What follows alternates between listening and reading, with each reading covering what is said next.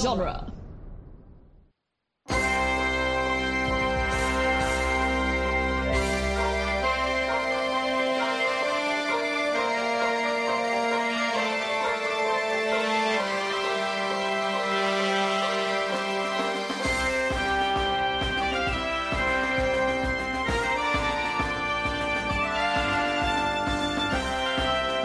Welcome to the New Republic Archives, where we discuss the history and legends of a galaxy far, far away.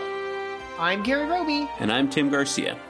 And this week we have a very special guest with us, Kevin Wright, joining us for our holiday special about the Star Wars holiday special.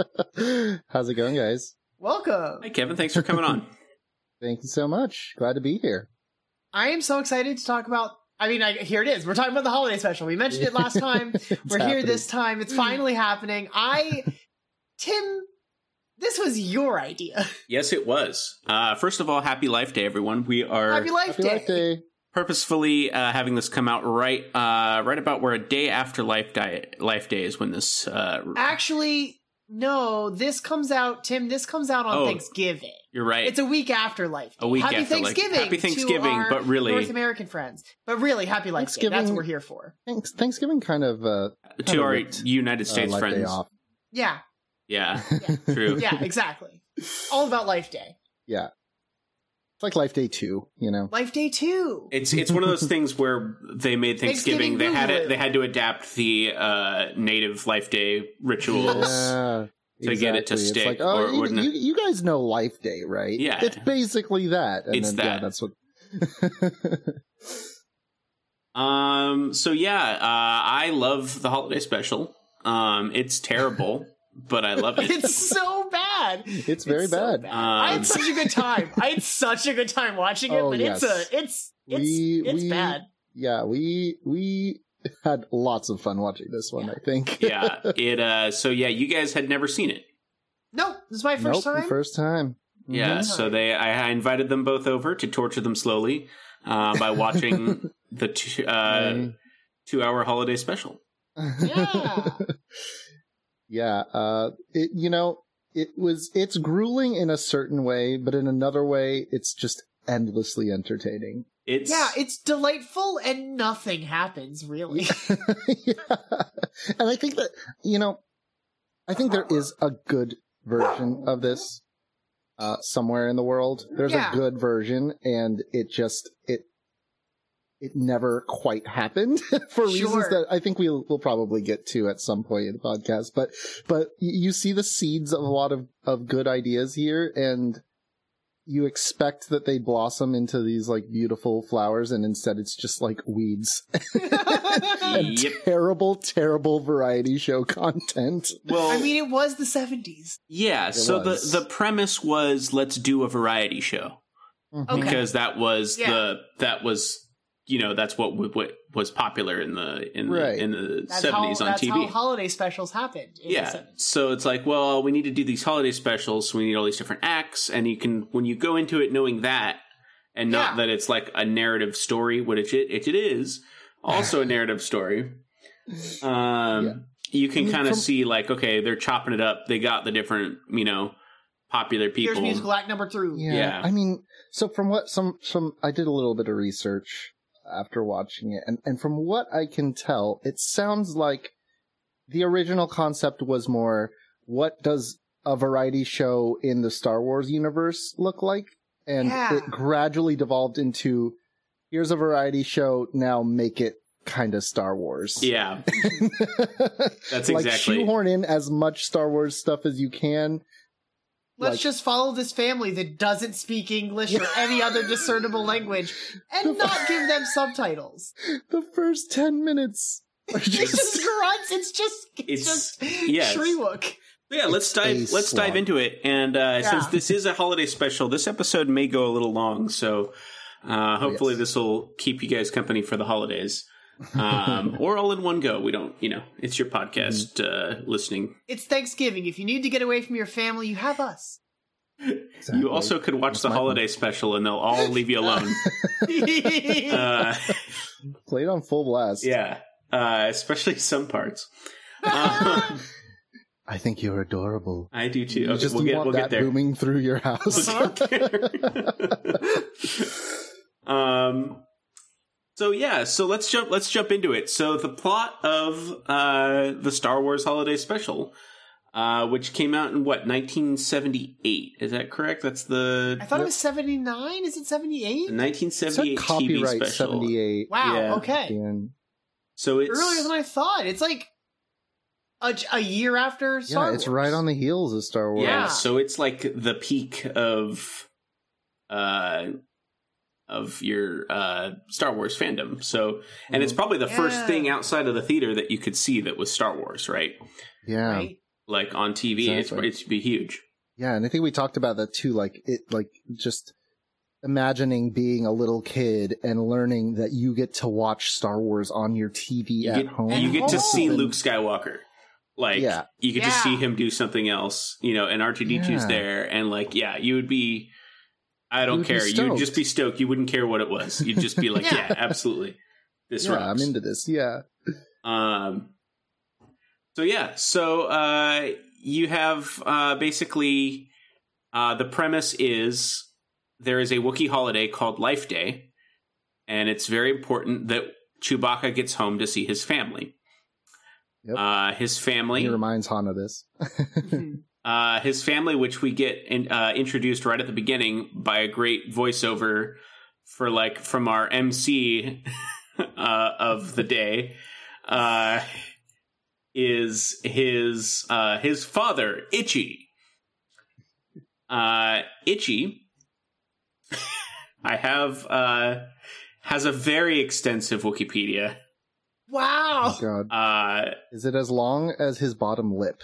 That thing is truly terrifying. He can pick his nose with his bottom lip. I cannot. Every time he's on screen, I am fixated by that thing. It just does the weirdest things. So Itchy, which is short for Achiticut. Oh. Which means. I know. I'm not fluent. My Sherwook is elementary at best. Yeah, I took one class in middle school. Yeah. It means first heroic companion in Sherwook. Oh. First heroic companion. Interesting. He is a male chieftain. So he has political power. Okay. Amazing. I won't go into the whole thing, but there's some awesome, I'm gonna show you guys a picture and we'll have to use it in the episode, description as well. Okay, please. But this is a, picture of a young Itchy. Whoa, look at him! Look at his little headdress thing! He looks he's Tarful. He's basically Tarful. Yeah. He's kind of badass. He's got a spiky helmet. That's cool. I really wonder why. Chittuck. That really makes me wonder why, Revenge of the Sith Tarful isn't just, what is Atichittuck? I don't know how to say Atichittuck. Atichittuck. He's not. I don't understand why they didn't just make that his name and then later it's Itchy, Go to the Wikipedia page. In the quote they use for his early life is, "I've known pain. I am a Wookiee." That is so miserable. It's so sad. And we know that by the time he's entered his his advanced age, he searches for pleasure chiefly. That's true. Which we'll get to. So later. he is 351 years old by the time of the holiday special. Yeah. Goodness.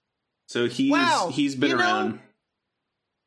You know how Han says that Chewie looks great for his age? Chewie does look great for his age because his dad is only 150 years older and he is an old man. Yeah. He is a skeleton. He does not look great for his age. No. He does not look great for his age. It must be a Yoda thing where they age really quickly for one section of their lives. Maybe. But yeah, so there's if you'd like to go in there, he's got a very extensive background, and he was played by Paul Gale, the actor there, it's Yeah, he is one of the Wookiees, and there's also a picture of his mask that looks horrifying without a person in it. Anyway, so that's his father, Itchy. Also, on waiting for Chewbacca is his wife, Mala. Mala's the only one with a normal name. It's Chewy, Itchy, and Lumpy. And Mala. Yeah, and Mala is she is short for Mala Tobuk, which means beautiful singer in Shirawuk, which we don't get to hear her sing. We don't. Which is a true shame. She has a sweet face. Yeah. She's got very nice. She's got the nicest smile of any Wookiee, I think. It's funny you say that, because Mala's mask was made by literally just altering a Chewbacca mask. Oh. Makes sense. So it literally is just, he married someone that looks just like him. Looks like him. He used one of those doppelganger dating sites. Yeah. Bad. She apparently has a brother named Vargi. Oh. Who apparently would be Chewbacca's brother-in-law. So Chewbacca also has a bigger extended family than we thought. Chewbacca also has, according to this Wikipedia article about his dad, Chewbacca also has a sister that shows up in a handful of Legends content. I know. That I think is fascinating. Her name is Kalabo. We won't link this because it's not safe for work, but there is on Mala's Wikipedia page a picture of her with no clothes on. Wow. She is completely... Okay. Yeah. I mean, they very rarely wear clothes. She literally wears an apron this entire special. Extended family. I won't go all the way into his sister's We're gonna have family. But Lobaka. He's got a nephew named Lobaka. Lobaka. That's from the Jason and Jaina books. He's one of the young Jedi with them. Amazing. Yeah. I know. Yeah. He's a great character too. We really need we should talk about young Jedi Lord of the Rings. Yeah, that'd be fun. We need a Lord of the Rings style appendices for this episode that's just Chewbacca's family, and it's just this huge, intense family tree. I wonder if this... You're gonna look up a Chewbacca's family tree? Hell yeah, I'm gonna look up a Chewbacca family tree right now. Are you kidding me? If I can include this on the episode, I will. Well, Rey is his adoptive niece. Okay. I looked up Chewbacca family tree, and this is all Skywalker family. Well, Rey has two dads, basically. Yeah. I don't know. I'll figure it. I will make Chewbacca's family tree if I have to. Yeah, I think we need that. We should continue. Anyway, so that's Mala, and then as you guys mentioned, his son, Lumpy. Lumpy. Lumpy or Lumpo-Raru. Also known as... Waru is a good name, actually. I wouldn't call him Lumpy. Well, he's also known as Waru. Waru? That's so much better than Lumpy. He is 1 year old, or 2 years old at this point. What? Apparently, that's what it says. He's 2 years old in this special. What the? He's huge! He's enormous. That came out of Mala 2 years ago. Oh my goodness. He's enormous and behaves like an older child. If you had said he was 11, I would have been like, okay, that makes sense. Yeah. Yeah, he's balancing on that precarious little fence there. He's 2 years old and he's walking on the outside of the... other animals besides humans come out way more so they mature super quick and then they still live for 400 years. Yeah, they should really be taking over the galaxy at this point. Really? They're equipped from the beginning. Maybe they just actually, I don't know. The fact that they live so high up in the roster trees makes me think that they require some kind of special environment to really thrive. Maybe. Yeah. I mean, yeah. Lumpy was born Lumpo-Rarump. That's what it just says. It doesn't say why they changed his name to Lumpo-Raru. Lumpo-Raru. Well, maybe it does, but I don't care to read the whole thing. It was a typo somewhere. It was his Ellis Island name. Just reading his the one sentence just says he was raised by his mother Molotobuk and his grandfather Atijachuk, while Chewbacca serves a life debt and traveled the galaxy with the human smuggler Han Solo. Lumpy's gonna grow up with some trauma. I'm just Poor Lumpy. Being like, my dad's never home. Yeah, do you think that maybe the family kind of sort of resents Han a little bit? Like, he comes around and they're like, oh yeah, it's your friend from work, but they're like, it's the guy that won't. I wonder if Lumpy and Ben Solo would get along because of their absentee dads. Oh man, they're kind of cousins. They're kind of cousins! Yeah, that would be like, they must call him like Uncle Han. Oh, yeah, Uncle Han's coming.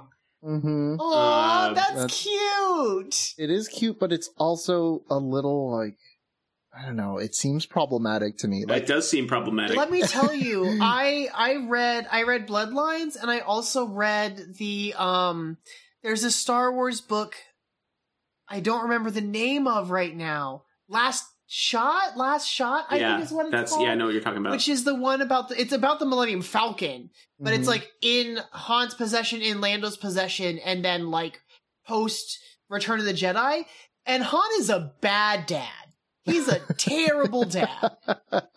And like Leia's so busy running the New Republic and the Rebellion that there's literally just like droid caretakers for Ben. Like, I'm not surprised Ben fell to the dark side. Like, maybe that lends some credence to the to that fan theory about like BB-8 stands for like Ben 8. Like, he built BB-8 himself. Like as a companion. So much. I would hate that as much as Darth Vader building C-3PO. He got picked up. He got picked up by Poe Dameron, and then built BB-9E, which is the black BB-8 Darth one. BB-8. Yeah, I love BB-8. Me too. But yeah. Back to the special. One of the first scenes we get is the 70s furnished home on Kashyyyk, which is Chewbacca's home planet. And it's literally just 15 minutes of entirely in Shirwook. The first sound we hear is the dulcet tones of Lumpy as he plays with his X-Wing model. That Itchy made for him. And he really got Mala's singing voice. Yeah, and it sounds like if a Tauntaun was being murdered slowly, and it was just like literally a Wookiee pretending to be an X-Wing. It's great.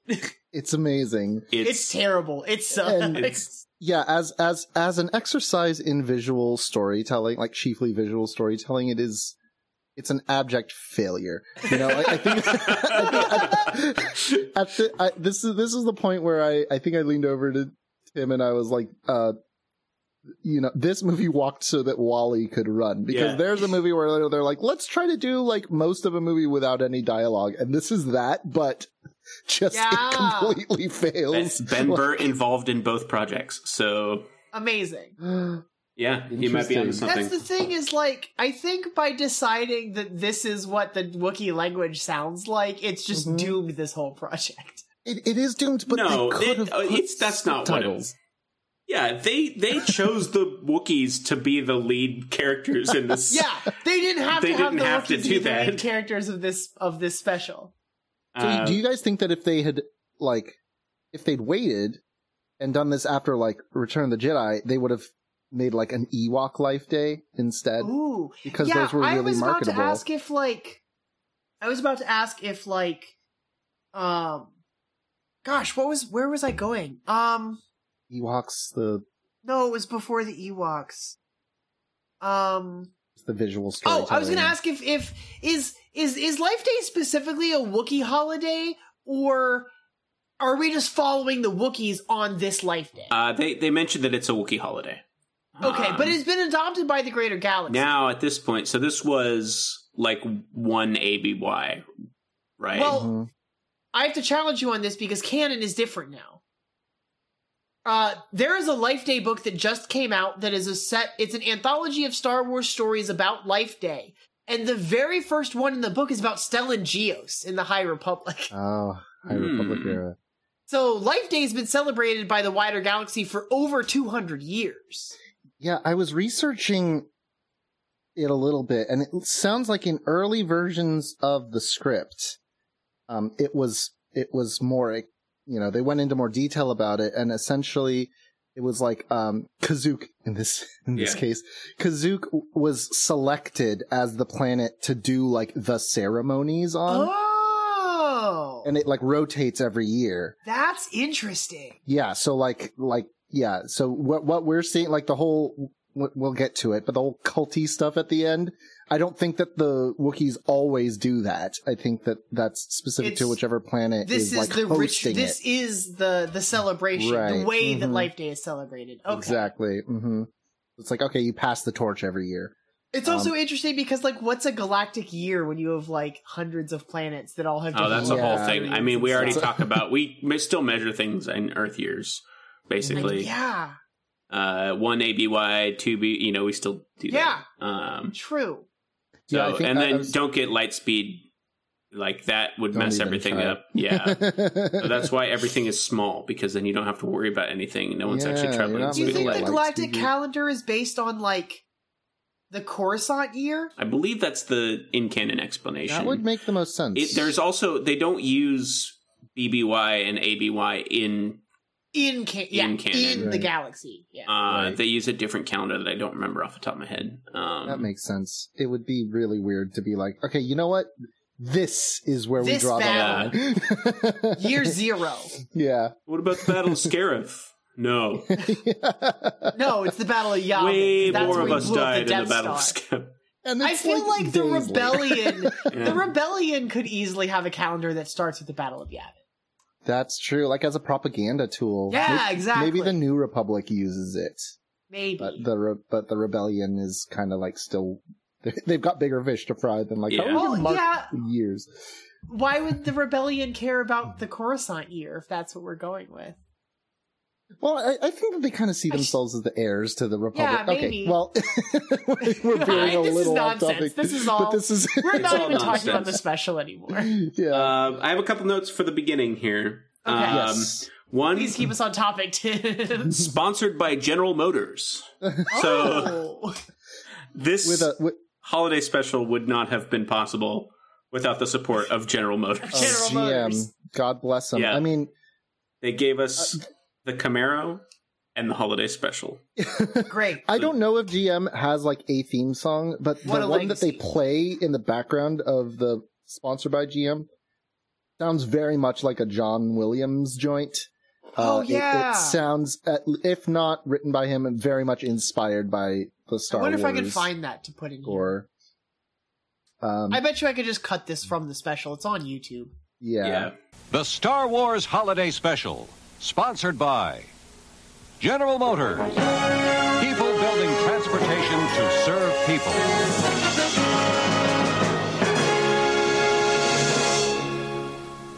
Yeah, thanks, GM. Yeah, thank you, GM. And thanks for relinquishing your regular slots, The Incredible Hulk and Wonder Woman. Yes. Yeah. The beginning of it. Yeah, The Incredible Hulk and Wonder Woman were supposed to be in that time slot. But unfortunately had to be moved for this piece of art. Well, I have a question, Tim, because we talked about how this is... Well, we haven't talked about it on the podcast. We talked about when we were watching it, that this is a joint from a local television station. Right. Yeah. Did this play nationally when it happened? Or was it just on that local television station? It played nationally.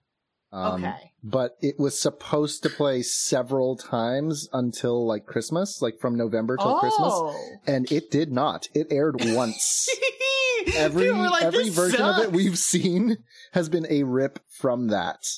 That's so funny. The original record or the original film does exist somewhere. It's only played for like a select few people. And I saw an interview with Carrie Fisher where she insinuated, and I don't know if this is true, but she owned the original copy. She traded George Lucas something else for it. I can't remember what, but I don't know how true that is. Fascinating. But if it still belongs to the Carrie Fisher estate, that would be something else. It aired on November 17th, 1978, and was seen by an estimated 13 million viewers. It was second to the ABC TV series The Love Boat, which shares some cast members. Amazing. Incredible. Yeah. Can't compete with The Love Boat. No. You apparently you can't. Nope. So yeah. I one thing I noticed immediately watching this was the aspect ratio makes it look very cheap compared to anything. Like it very much looks like a YouTube commercial. Yeah. Almost. That on top of like they have the TV lighting and like a lot of the TV sets, like it was very clearly like the lighting is bad. It is not flattering for any of our heroes. Yeah. And I don't know if that's just downsampling from having it ripped from the original like screen recording. Probably like 100 times as people copy videotapes and stuff. And then everyone's makeup is very caked on, which probably was not as visible on old TVs as it is on the high resolution. Today. Yeah. Oh man, we'll get to Mark Hamill's general look in this. Oh my god. So we see Mala looking at a picture of Chewbacca, which I love that she just has a picture of Chewbacca framed. People have family photos, Tim. I know. This isn't weird. I don't. But no, I just love. Well, no one in Star Wars has like a photo. This is like the only time that we see. Sure. No one has this 70s decor anywhere else in Star Wars. I think this is Wookiee decor in... So Wookiees just really like the 70s aesthetic. I hope we get to see the inside of a Wookiee house, like somewhere else in canon, and it just looks like that. It just looks like the 1970s with AstroTurf on the inside. Yeah, it's great. AstroTurf in the house! Yeah. Oh my god. And it's a mobile home. It is basically... But... Yeah, because we see Kashyyyk, but that's all like military stuff. That's all like industrial Kashyyyk. Yeah. In episode 3. Yeah. I mean, they're on the front. Yeah. Like, literally on the front line. Yeah, so that's not a good representation. This is the only time we see it, like a house. So like a house. This is what they domestic Kashyyyk. So Lumpy's being kind of obnoxious, running around with his he's like buzzing with his X-Wing, and he annoys Itchy, and Itchy yells at him, and then he tries to steal some cookies, which I assume was it insinuated that those are the Wookiee-ookies? Those are Mala's famous Wookiee-ookies. It could be later. They are. Later, it might be insinuated that they are. I think that they're the Wookiee-ookies, yeah. Unless Sandan is asking for something. Yeah, it's like Hanky Panky. Yeah. Oh no! It's Wookie Nookie. Wookie Nookie. Yeah. Bad. So she turns on something to entertain Lumpy. Tim, your pause there was so bad. And so she turns on. She does turn on.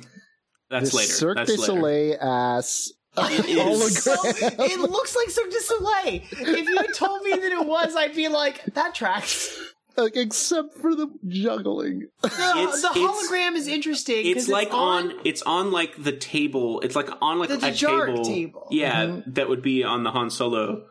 And he somehow is able to isolate one of the holographic figures to make him big and dance around the room while the rest of the performance is happening on the table. He makes one larger, It's so weird. I guess it makes sense because we see lots of holograms in other Star Wars canon. Yeah, but of different sizes, you know, like you've got the board game on the Falcon, but then you've also got like full size. I feel like the holograms on the board game look different from any of the other holograms we see, because the rest of them all have that like blue tint. Yeah. And are stable. They're like a one-directional, like they might be a 3D model, but I don't know that you could like turn it looks like it's thin. Projector. Yeah, exactly. Whereas the monsters are all like claymation, like you could walk around and still see all the sides of it. Yeah.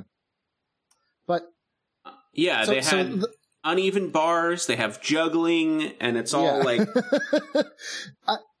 so this gets into... This goes on for a long time. It goes on for an excruciatingly long time. And I think that this really already we've touched on what I think is the primary flaw at the core of this special, which is, you know, Star Wars hadn't really come out with like its mark yet, you know, like we had one movie and we weren't really sure what the necessary components were to make Star Wars like a Star Wars thing. Yeah. But I think that one necessary component of it is like the spectacle, right? It's like the weird, what do they do in this universe? And, you know, I think often of like episode 3 and like the weird jellyfish opera. Like this is what they do for entertainment, right? Like is these crazy, you know, high tech exposés. And then the implication here is that what they do is for entertainment is just watch what we watch in real life, but like way shittier. Like, here's the thing. The thing that's so interesting, right, is like this. I think one of the writers or directors or someone is like a guy who's been doing like awards shows. Yeah. For years and years. Mm-hmm. And if this was a stage performance, we were bringing people out and you were having their moment, and then you were cutting away to, here is presenting this band or presenting this Cirque du Soleil performance or whatever. I feel like this would work better than it does of like, oh, he's just going to turn on the holoprojector table and this Cirque du Soleil act is going to happen for 5 minutes. Like, exactly. They're trying to make it immersive, and I don't think it works. No, it does not. And it wasn't even the first time. Like, I think SNL had done by this point some like Star Wars sketches and stuff, and they're just so much more entertaining because I think if it had happened on stage rather than as a like taped performance, I think it would feel different. It would live in legend, much more in legend, because everyone would be like, I saw the weirdest thing. It was like an acid trip. It was on Broadway. It was just off Broadway in a small theater. Yeah. Well, but I mean, like, it doesn't even have to be like a live broadcast necessarily, but like, oh, this was like a stage performance in front of an audience that we filmed live. Yeah. That is like coming to you now, and you bring out the different musical numbers and like things like that. You have like distinct sketches in the way that SNL does. There almost seemed to be pauses for like applause at the end of some of these things, like all the like Harvey Korman sketches and stuff. It almost seemed like the audience was supposed to laugh at some point, but instead it's edited as like a narrative piece. Yeah. And so it just doesn't work because there is no narrative, really. The narrative is Chewie's not here, happens in this. and he will show up later. Yeah. Yeah, I think we'll talk about structurally later, I think. Like, we'll get into how much this doesn't work. We'll get into it. We're still early. We're 30 minutes into this and we've barely started the first musical number. Yep. The circus performers, it's performed by the Wazan Troupe. Wazzan. Yeah. Could not find really anything else other than looks like they were on the Ed Sullivan Show at one point. Wazan Troupe. Everything if you Google them, everything is the so funny. Is the holiday special stuff. It looks like there is a couple 60s videos of them. Like I see one image right here that could basically be like they ripped the hologram stuff right out of this performance because they're all in like Technicolor, like bright outfits and stuff. Yep. They're credited as being in the 1956 TV movie The Adventures of Marco Polo. How did that come up? Oh, they were probably look the at all Great Khan's court. Yeah, they're like, look at all the wonders I've found in the Orient. Yeah. Like, that's totally how they would have... they're pyramid worshippers. Yeah. People couldn't see it, but I had very heavy air quotes on that. Yeah. And I think that just the most important part about this is that, like, I'm sure these people are very talented at what they do, but the way it's presented just feels so unimpressive. Yep. Like, it's so silly. They're little tiny holograms. Yeah. One thing that is impressive, though, and is hard to get right even today, I thought Lumpy's eye tracking was an attention to detail for that time that was not easy to overlook and done actually not terrible. It's not perfect, but for what it was, like when the acrobats jump up and they, like, you know, they're at a higher bar on the uneven bars, he kind of looks up and he's like, oh, like he reacts, and you know, so it's actually it's not terribly directed. It's odd. Not to mention the choice for, you know, we've had 15 minutes in Wookiee, and the first performance you're going to have is also no speaking. It's all just to Hattie Maloney, the 3'11" actress who performed as played Lumpy. Yeah, I think she did a great job. And I think that Lumpy's face is also just one of the more expressive Wookiee faces. Yeah, it is. And the sad thing about it is when you look up Lumpy, you always get that really horrible, very zoomed in screenshot of just like Lumpy's face from eye to mouth. It's bad. God. But Lumpy's great in this, I think. Yeah, Lumpy kind of carries the show. A little. I still like Itchy. I have a soft spot for Itchy. I do not like Itchy. Itchy's disturbing. I would not allow Itchy in my home. He's a dirty old man, and he is a dirty old man. It's we'll see why. We'll get to it. Yeah. So that's our first performance. Overall, impressive circus performance, odd performance in a Star Wars show. Tim, have we not had the first scene of Han and Chewie in the ship, like, pursued by stormtroopers yet? Oh, yeah. It's brief. I thought that happened, like... Yeah, it's, like, right at the beginning. Yeah. Technically, we got that in A New Hope. It's just basically, like, at least the exterior is footage. Just shot. It's just shot for shot from The New Hope. Mm-hmm. We also get a little reaction shot of Vader. Oh, yeah, I forgot. That is also just unused footage from A New Hope. Very clearly. Like every time the Imperial officer he's with talks, he's in shadow, so you can't quite see that he's lip syncing, but like it doesn't. It's so obvious that it's ADR. It's great. It's great. But yeah, that's what you do in 78. Yeah, we have with no budget. D-list Falcon cockpit, which is clearly been reconstructed for the special. And it's basically just establishing Chewbacca yelling and Han going, I know it's an important day. Yeah, we'll get you back to your family. Trying to get back to your family. Yeah. So that's basically that whole scene. So funny. Han's a big softie in this.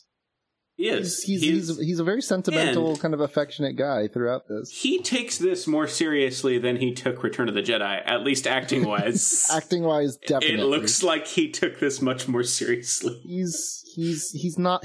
I think. Yeah, we talked about this.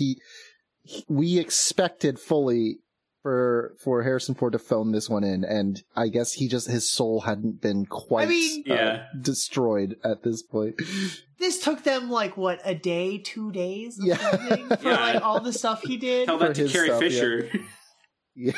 True. Anyway, we'll get to Carrie Fisher. We'll get to Carrie Fisher eventually. As well. Yeah. So we go to they're looking for. Oh, I missed the. That's right. My notes are all messed up. So now we call Luke, right? Is that this point where we call Luke? Yes. Yeah, we call Luke here. Yeah. where we start to worry that why isn't Chewie home yet? Yeah, we should be home by now. Decide He's to late. call. Mala decides we're gonna phone up Luke, see what's going on with him. Right. So they call Luke. Luke is working on what looks like an X-wing something or other thing. Yeah. With R2. With R2. So he's there. He's there calling. What's it called? He's there working on it. It's steaming and stuff. And doing the mechanic thing. I guess Mala has Luke's number. Yeah. Yeah. He does. Apparently Mala has met the rest of the gang. Yeah, Yes. I assumed that after the medal ceremony, They there was like immediately there was a went little to there was a go little meet mixer, Chewbacca's family. like Yeah. she was Chewie's +1, you know. Yeah. Oh my God, Chewie, you're married? You have a kid? You have a kid? You really are being very considerate Lumpy's only about 2. Chewbacca, like, got You Mala take some pregnant and paternity was leave, like, Chewie, I got from stuff to your do. life Well, debt. I think Wookiees gestation periods are like probably like 100 years. Like you can be That's pregnant for like, horrible. Poor Mala. yeah, you can be pregnant for like half your life. Oh god. That's bad. Get out of here with that. One thing I will say, there's sorry, Mark Hamill is really bringing a lot of like pathos to this. He really feels like a movie star at this point. He does. And he really seems like that whole like it's kind of like that Humphrey Bogart kind of like, come on, give us a smile, Mala, you know, like that sort of thing. And that's not the Luke that we know from A New Hope. He's or like, anywhere. yeah, or anywhere. This like, Luke never shows up again. yeah, Luke here is the shoulder to cry on, and I always expect to have Luke crying on my shoulder. It's funny because Luke is like clearly distraught about the fact that Han and Chewie haven't checked in yet for like a couple minutes. And then he realizes that the project he's working on is more important and is like, oh, it'll be fine. Don't worry. This is just what they do. You know them. you know like, them. they're scoundrels. They'll be fine. He even says Probably like, just doing something dangerous. It's fine. yeah, he even goes like, oh, well, they're 4 planets away. If they haven't checked in right now, they could really be in trouble. Anyway, Mala, I'm sure they'll be fine. Show us a smile. Give us a smile. He really does the gross, like, oh, you're much prettier when you smile, when you Mala. smile. It's so bad. I like part of me Barely is like, even okay, says he's hi coming to into Itchy. his own as like the hero, and I get that. Like kids watching this are like, oh, it's Luke Skywalker, he's the hero, you know, and they want to see him offer that kind of comfort. But How do you feel about Mark Hamill's look in this? I think negatively. It's bad. It's bad. His hair is His bad. hair. It's giving me like Thor, original Thor movie, like way too blonde hair. His makeup is just it caked very much on is there. Caked on. Oh man, eyeliner. there's so much in this scene. Mala goes over to call Luke. Itchy comes over and he's like, "Hi, Itchy. Hi, Mala." And then Lumpy comes back from doing the dishes, which he was just told to do, and they both turn around and just yell at Lumpy for not doing the dishes. Like, there's so much. Hero. It's just for no reason. Just screaming. It's just a cultural thing. 70s family sitcom vibes is what this has. Yeah. Really. Yeah, exactly. Anyway, and then the scene ends comedically as R2 messes up R2's trying to tell Luke there's something wrong with the thing that you're working on, and Luke's like, "Oh, not now. Not now, R2. and then obviously it explodes by the end. I just had a horrible idea. Mm-hmm. But you were talking about how this was supposed to play from Thanksgiving or from November to Christmas, right? Yeah. Mm-hmm. What if this was a shitty backdoor pilot to like the Chewbacca family sitcom? Oh my god, like dinosaurs, but with Yes! Wookiees. Oh and my no god, subtitles. give me that show. No subtitles. No Ever. subtitles at all. It's just all Shreewook all the time, baby. Disney. Let's really and stretch Sondan, ourselves. Trader Sondan. It's true. You have some minor characters who speak basic so that we can follow some of what's happening. Yeah. But the principal family is sometimes you just get an episode that's all Shreewood. That's all just them yelling at each other, and you're like, what just happened? Disney is too big of a coward to make this show. Yeah, they wouldn't do it now, sadly. I would watch this show. I would watch the absolute I would tune in as soon as it dropped. I would love it if it did have subtitles. We learned that they talk very like Shakespearean. Like, oh my god! Like they have this really stilted way of now speaking. know where Han Solo is. Wherefore art thou, Chewbacca? I love. That's the title. That's the title. I've decided. That's a good. Yeah. So speaking of Sondan. Yes, the very next scene, we meet Sondan. He is a human trader, not trader, Trader. Yeah, he's a traitor. Look at this traitor. He is very much not a traitor. Two-timing. Maybe. No, but he's like on the side of the family, so it's he betrays the empire. He pretends to be a loyal citizen. That's true. We'll get to that. That's later. No, it's right now. Mm-hmm. He's doing it right now. And the first time we see him is in his shop. He's just trying to sell shit. He's a shop merchant. What do you mean? That's not he's traitorous. Selling it to Traitorious. He's selling it to a imperial trooper of some sort who is very clearly not ADR'd in any way. No. Nope, not at all. And he's wearing like the to coin a term from Star Wars Minute, the DJ Death Squad commander helmet. Yeah. Yes. Yeah, he is. And he's got that mustache. He's got that 70s mustache that you always think of. That porno stash. He really does. Yeah. And what you said you had copied down. Yeah, not copied down. I have it saved as an article. So he sells him a couple things. Different things that are in there. Yeah. But one thing that I loved before you get to the one that you're going to talk about, I love the miniature fish tank. The like tiny terrarium, the pocket fish tank. Pocket aquarium. I would absolutely have one of those. That seems awesome. Aquarium. It seems very traumatizing to the fish inside. I don't think you put it in your pocket. Yeah. I also love the Imperial officers. I hate fish. Yeah. After he's like studied it for a little while. Yeah. Which I just have so many questions about like how species work. Like in this galaxy, like are they fish? Are they alien creatures that resemble fish? Like are they all just the same? Because these very much are just. Clearly, they're like beta fish. They're like earth fish. There is a. So when I was doing Harry Potter Minute, there was a question that we asked all the time, and that question was, "Is that sentient?"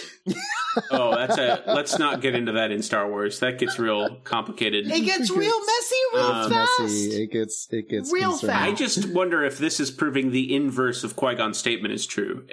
There's always a smaller fish. Oh. Because this is showing, well, at least to these fish, there are all like every fish is a bigger fish, right? Yeah. Mm-hmm. Right. But there must be a smaller one to them. Yeah, there must be a smaller one. They're the bigger fish to something. Big fish, yeah. Interesting. But yeah, so it's. But yeah, I would absolutely have one of those. Seems way easier to clean than a real fish tank. Yeah, because you could clean it with like a spoon. Right. Then we get to the groomer. And then we get to the groomer. What does the groomer do, Gary? Let's talk about this groomer. The groomer, I don't have a name of like what it's called, but it's not the XP-21. It's better than the old XP-21. Yeah. The groomer.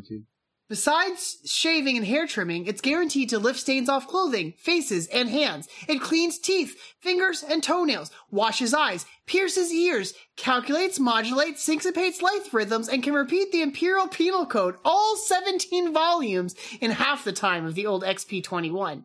Just the thing to keep you squeaky clean.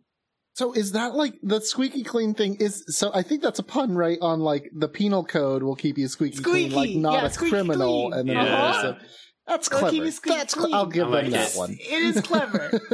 I like the idea that you need to volumes you would of the need penal that. Code. Yeah. To be fair, I was looking up beard trimmers on Amazon a few days ago, and they have like about as many functions like that they're trying to market to you nowadays. Would you use a hair trimmer, a beard trimmer that could also clean your teeth, fingers, toenails, pierce your ears, and wash your eyes? The syncopates. Wash your eyes? The syncopates light rhythms I might use. That seems. Oh no! It's not light rhythms. It syncopates life rhythms. LIFE. No, life. it very much says rhythms. light. He says light rhythm. I'm looking at. No, you're looking at someone who thought he said life. He says light rhythm. I light tried rhythms? very hard to pay attention to it this I have to watch time, it again. and I could not tell what he said. He mumbles it. Yeah. I will. This episode is going to be full of sound bites from the special. I think it's going to make this episode. It's going to be like 3.5 hours of us talking, and it's going to be another 3.5 hours of just. Yeah. Oh, it won't be. That's bad. I know. I'm just We'll joking. see. It could be We'll see what 7-hour happens. long podcast. So let's jump into the whole his betrayal of the officers, because I have some race relation stuff to go over. Oh, once we get there. So yeah, he does. He gets a call from Mullet. Mullet's just calling everyone right now. She's freaking out. She's panicking. She is She's understandably asking anybody. anxious. She's Missing understandably Have you anxious. heard where- yeah. Yeah. My husband isn't home. It's a holiday. What's happening? Mhm. But unfortunately, Sondan has a Imperial officer in his shop right there. He can't speak freely. Mhm. Yeah. So he makes sure to tell her that He codes his language. he codes his language that, oh, you're asking about that shaggy carpet you ordered. Yep. That The shaggy shaggy carpet. carpet. Extremely racially charged. Oh, Just the yes. whole thing is like, dude. I mean, this is a play. This is a play on Leia calling him a walking carpet. Right. Yeah, which Leia's very racist. yeah, think we know. Clearly, I have. There's she no way comes that this around, would but that doesn't fly make it okay. with non-friends. Yeah, exactly. It's like, all right, yeah, no, I can say walking carpet. Some of my best friends are Wookiees, you know. Like, No! it's got that energy. No! I don't know. I just though it smacks of racism to me. But, Yeah. but it's for a good cause, I guess. What is Trying to- a fantasy world if not slathered in racism? in racism? Every good definitely. fantasy world needs a lot of racism. Mm-hmm. Just like real life. Yeah. Mm-hmm. Anyway, so he assures her that carpet is coming. It's on its way. And he knows the person who made it is going to deliver it by hand. Solo. Solo. Oh boy. Which is, one, not conveying to her any new information. She No. already knew he was with Han Solo. I think it's like, in case you missed the first part, here's something really People who are pungent so you tuning really in catch late. on.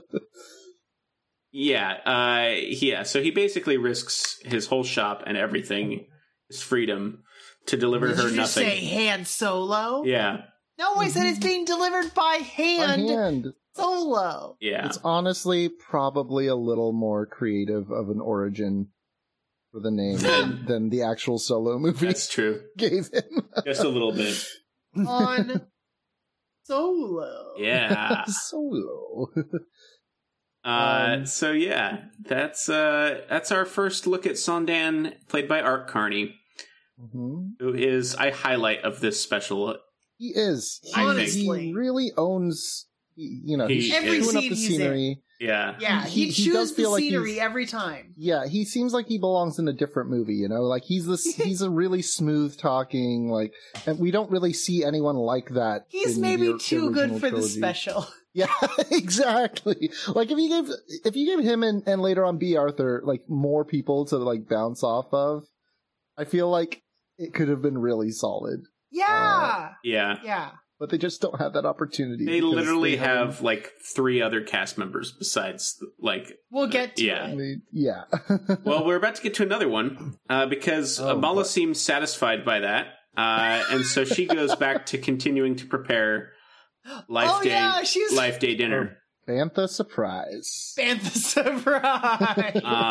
So we get our first look at Harvey Korman, who is first of many. Yeah, first of many looks at Harvey Korman, who is playing a cooking studio woman on a cooking show, basically. Yeah. And she is making Bantha surprise. And man, the days before YouTube, because I was thinking watching this going, people used to actually have to watch in real time cooking shows. You couldn't pause it. Yeah. You couldn't, like... No pausing. You have to write. You have to take notes, Julia basically. Childs, you had to like. Because you'd have to do this, but she's trying to do it along, which seems impossible. Very difficult. Not happening. How would you in general? Unless you air like your ingredients the day before. Yeah, that's true. Because how would you? I don't know. How do you cook alongside a cooking show unless you already have everything you need? Yeah, exactly. It's made a surprise. You put whatever you want in that shit. Yeah. Unless, it is Star Wars. Maybe it is a recording from years past, and she just knows, oh, that's the one I like, and then every year she's like, I can't remember quite how. Yeah. Watch this again. Yeah, watch it again. Well, yeah. Wait, no, because she seems very flustered. She gives up. That's true. Because she does not have 3 arms. Yeah. So as the recipe goes on, it becomes more and more complicated, and eventually she brings out more arms to do. Yeah. So there's this whole bit, right, where like everything's been thrown in this pot together. You have to stir the pot, and then you should also have a whisk, because you should like whisk this stuff. But then you should also mash it. That's when the third arm comes out that has like a meat, like a beater. Yeah, tenderizer thing. Tenderizer, that's what I was looking for. And then all of the 3 of those things together, like, make her, like, she's gonna sneeze.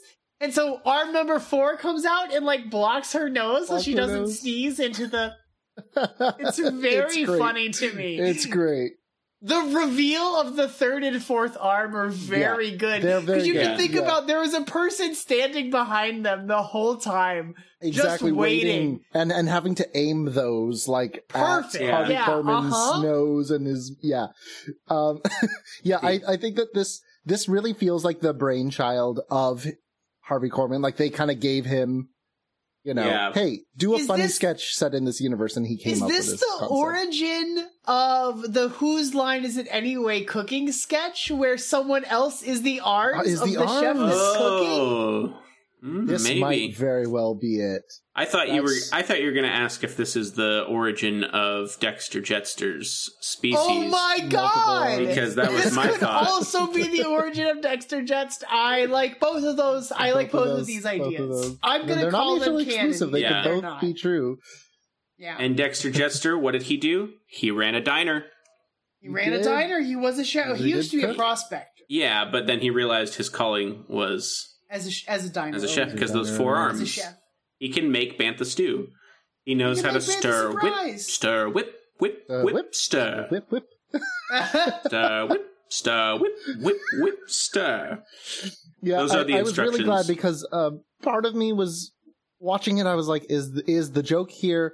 Haha, man in dress. Because, it starts out and you think, oh, okay. And yes. Yeah. And then it's the 70s that is part of the joke. Yeah, exactly. And then the arms come out and it becomes very funny. Especially as Mala just gets so frustrated. I think that Wookiees being frustrated is just inherently funny to me because they kind of sound exactly the same. Yeah. But they have to do it's a lot of arm stuff. It's a lot of physical acting. Yeah. Yeah, actually, that's so important to get a good physical actor, because Peter Mayhew does a good job, obviously. Mm-hmm. But I think Juna Suotamo does a good job too. Yeah, I was actually, for the first time in a while, I was first time since the theater, I was rewatching Rise of Skywalker this morning.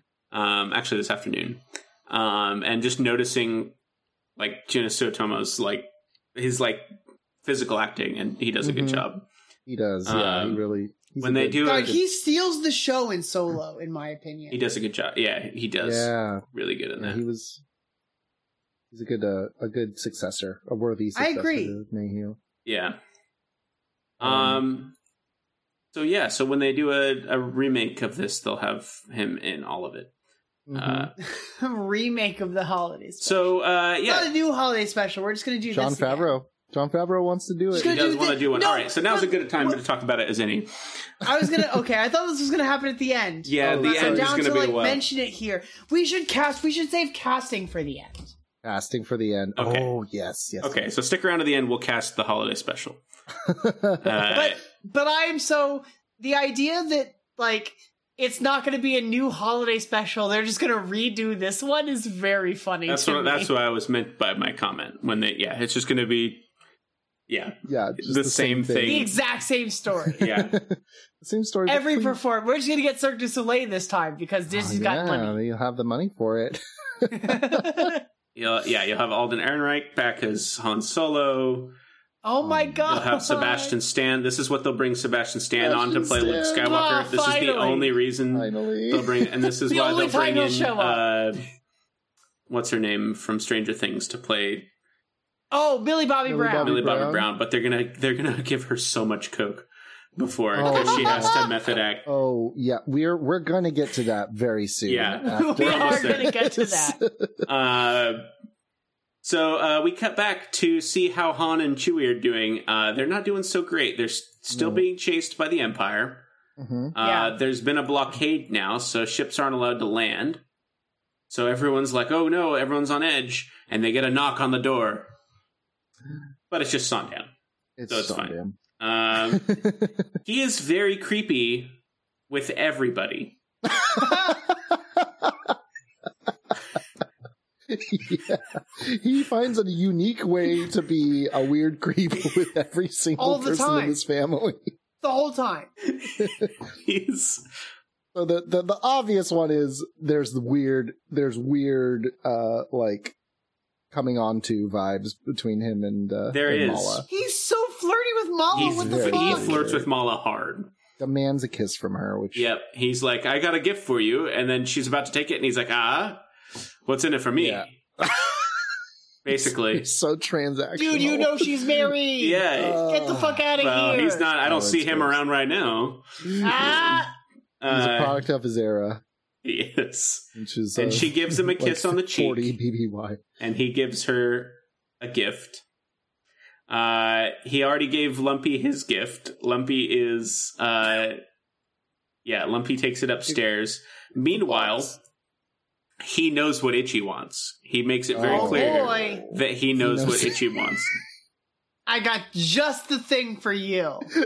So this entire time, there has been a giant chair in the middle of the living room with like a visor on it. It reminds me of the kind of chair you see in like a hair salon that has those big weird like blow dryer hair thingies, dryer heaty things. I don't even know what they're called. Yeah. Pull down over your head. Yeah. But Itchy's Which would work for Wookiees. You'd think that Wookiees would put a lot of stock in like hair care, right? Yeah. You would think so. But Itchy sits down in it, and it goes down over his face, and it's clearly like a VR headset of some sort. Yeah. And Itchy's all in. It seems like Itchy knows what he's talking about, because Sonam is actually like, it's well, let me just say, wow. Wow. And you're like, okay, is this... It's so funny because it's a musical number, but it feels like he's about to watch some porn or something. It's pornographic. Erotic. It's about as erotic as you can get in 1978 on television. Yeah, it's what people think of when they think of ASMR, and they don't do ASMR. That's a very good comparison. It's very much... It feels personalized. Yes. And he even has like he turns some kind of knob that makes it almost feel more personalized. Like, I don't know what he's adjusting. Oh, he's rewinding it? He's rewinding it to hear it again. Because she's like, I know what you want. And he hits the ring, and she's like, I know what you want. I know what you so want. she makes it seem, based on what she says, it makes it seem like she's being created based on Itchy's thoughts. And this is what, like, Itchy's ideal woman looks like. Yes. That's very funny. Which is a lady with tentacles on her head. Yep. Be a huge fan of Adigalia. Yeah, true. Adigalia! So played by Diane Carroll. Yeah. She is Wookiee, or Itchy's dream girl. Yeah. I know what you want. A sultry ballad sung by me. She is... I'm reading how they have to describe this on Wikipedia. She portrayed the holographic WoW. Oh my god. Known as... She's the WoW. The WoW. Known as Myrmia. There's too many episode titles. Holographic WoW is great. Holographic WoW. Holographic. I love it.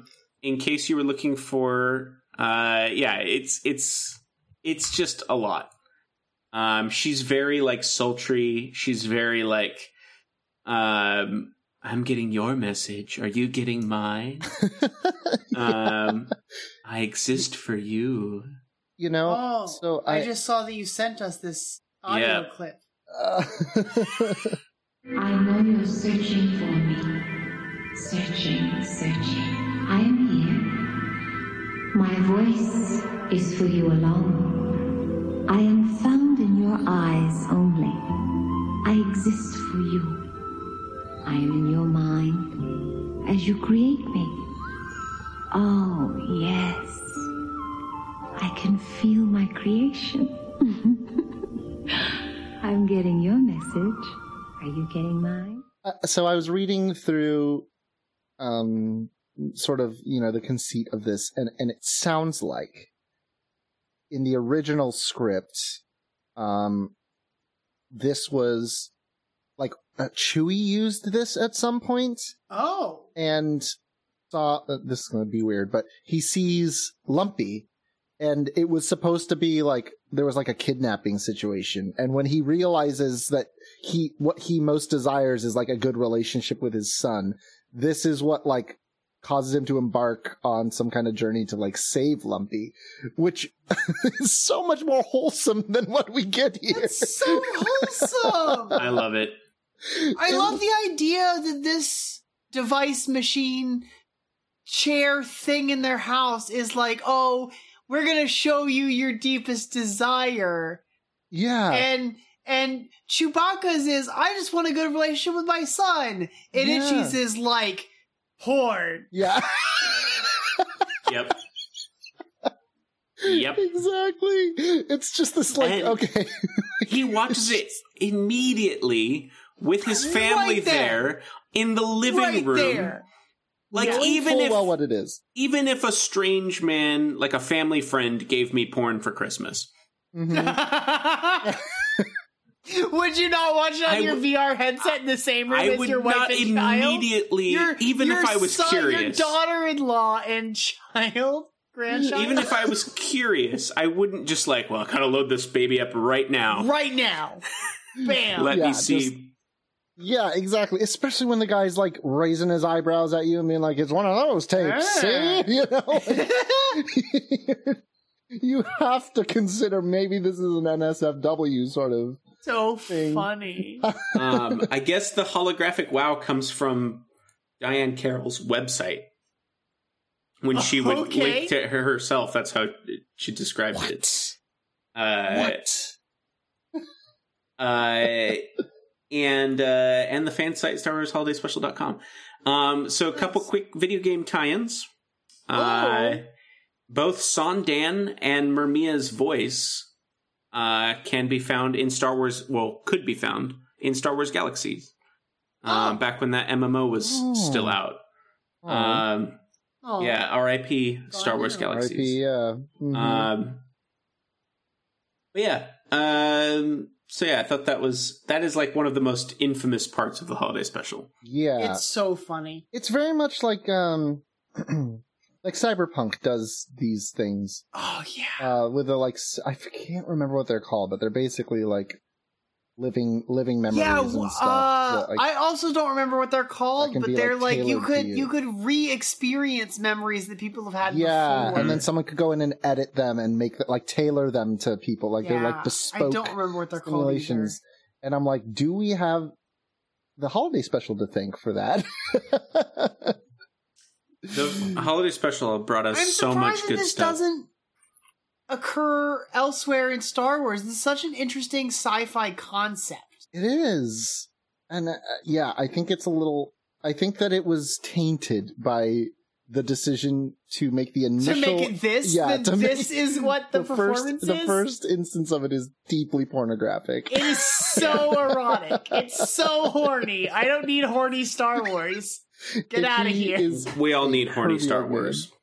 I don't need Itchy ways. watching horny Star Wars. If it was... He needs love too, Gary. True. He's an old man. Been a long time. He lives with his daughter-in-law. Yeah, does he live there? Does Itchy live here? Sure seems like it. I think he lives here, and I'm sure Mala isn't thrilled with the situation either. Chewbacca's like, hey, just so you know, my dad's moving in, but I'm gonna go on a road trip with my buddy Han Solo. At least Lumpy will have a nice, a good male role model around the house, and here's Grandpa jerking off in the kitchen. Yep. I mean, he only knows the battlefield, really. He's known pain. He's known pain. He's a Wookiee.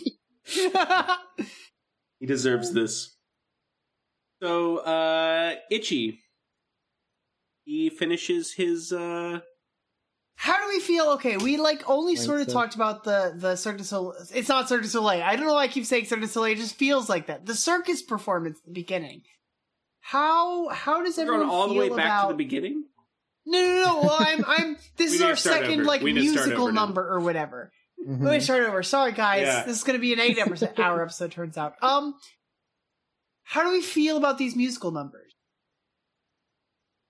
How do we feel about them? I'm not particularly you could get rid of the circus number, and it's fine. Yeah, but I liked this performance despite the fact that it has the erotic framework of Itchy. Yeah, I think it's a well written song. It feels it's of its era for sure. It definitely in every case in this, when the song, except for maybe the final song and the Arthur's number, it feels like something that was written like it was supposed to go on their last album, but it didn't quite make the cut, Yeah. And so they just perform it for this. Because they happen to mention stars or something in the lyrics, and so they're like, "Okay, yeah, I'll sing my space song, sure." Yeah, this is. I think the B. Arthur number is the only one that I really like. That I'm like, this is fun. I enjoy this. It works. It works in the context of the scene. It's a show tune. It's very much a show tune. Yeah. Whereas the rest are just with special guests. Would this have been better if it was a musical rather than with special guests?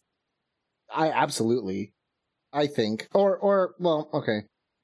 I think that would have forced them to make it more of a narrative. I think that's to the benefit of this. Yeah, but I think we're looking at it from a 2021 point of view. I will not be able to let go of the fact that this is written by a guy who does award shows. Again, I feel like if this was a cutaway to a performance, it would be different. Yeah. I should look up this guy. I remember looking this up on the night. There were multiple writers. But I think the director does a ton of holiday specials. Or he did a bunch of them. Yeah, I'm thinking of let's see if I can find him really quick. I think the biggest detriment, and I don't always say this, okay, this isn't just a fanboy thing, but I think one of the biggest detriments is just not having George Lucas involved. This was such a nascent, new thing at the time that there was no real bar for quality or continuity or all sorts of things. And by shutting him out, you essentially were like, okay, here is the second Star Wars thing. You know, like... so like this guy, the guy who wrote it, one of the guys who wrote it, Bruce Vilanch, before doing this, was writing the Brady Bunch Variety Hour.